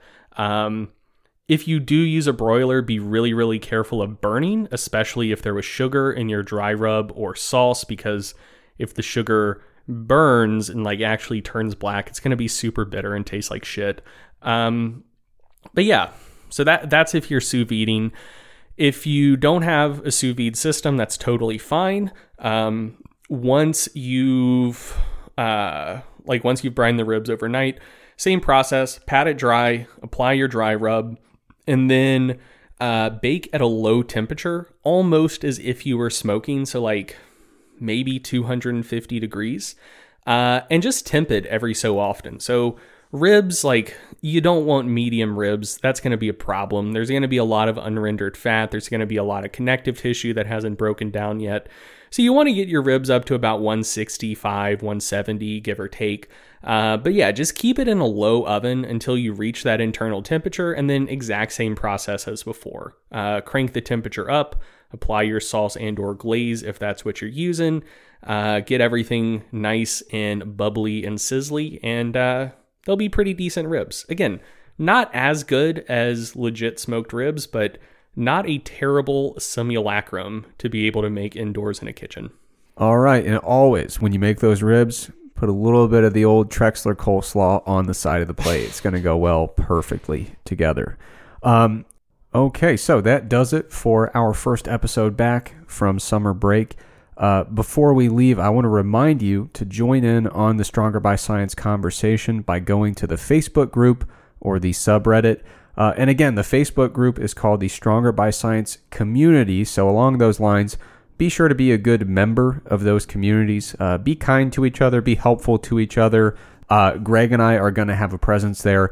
The other Stronger by Science coaches are also going to have a presence there. So it's a great place to discuss all things Stronger by Science and really just all things training and nutrition in general. Greg and I get a lot of direct messages with questions about training and nutrition. And of course, we're happy to receive those, happy to answer them. But they're generally really good questions, and other people benefit from seeing those interactions and joining in on those conversations themselves. So be sure to check out those online communities, and we will see you there. As always, thank you for listening to the Stronger by Science podcast, and we will be back with our next episode in 2 weeks. Thank you for listening to the Stronger by Science podcast. If you enjoyed the podcast, be sure to sign up for our free newsletter to get concise breakdowns of relevant research, as well as 28 free training programs for all skill levels and all schedules. We hate spam just as much as you do, so we'll only email you when we have something really interesting to share with you. You can sign up for the free newsletter at strongerbyscience.com/newsletter, or just go to the Stronger by Science homepage and click the free programs button at the top. If you want to join in on the Stronger by Science podcast conversation, be sure to check out our Facebook group and our subreddit. The links for both are provided in the description of today's episode. Finally, please remember that we are not medical doctors or registered dietitians. So, before you make any changes to your exercise or nutrition habits, be sure to check with a qualified healthcare professional. Once again, thank you for listening, and we will be back soon with another episode of the Stronger by Science podcast.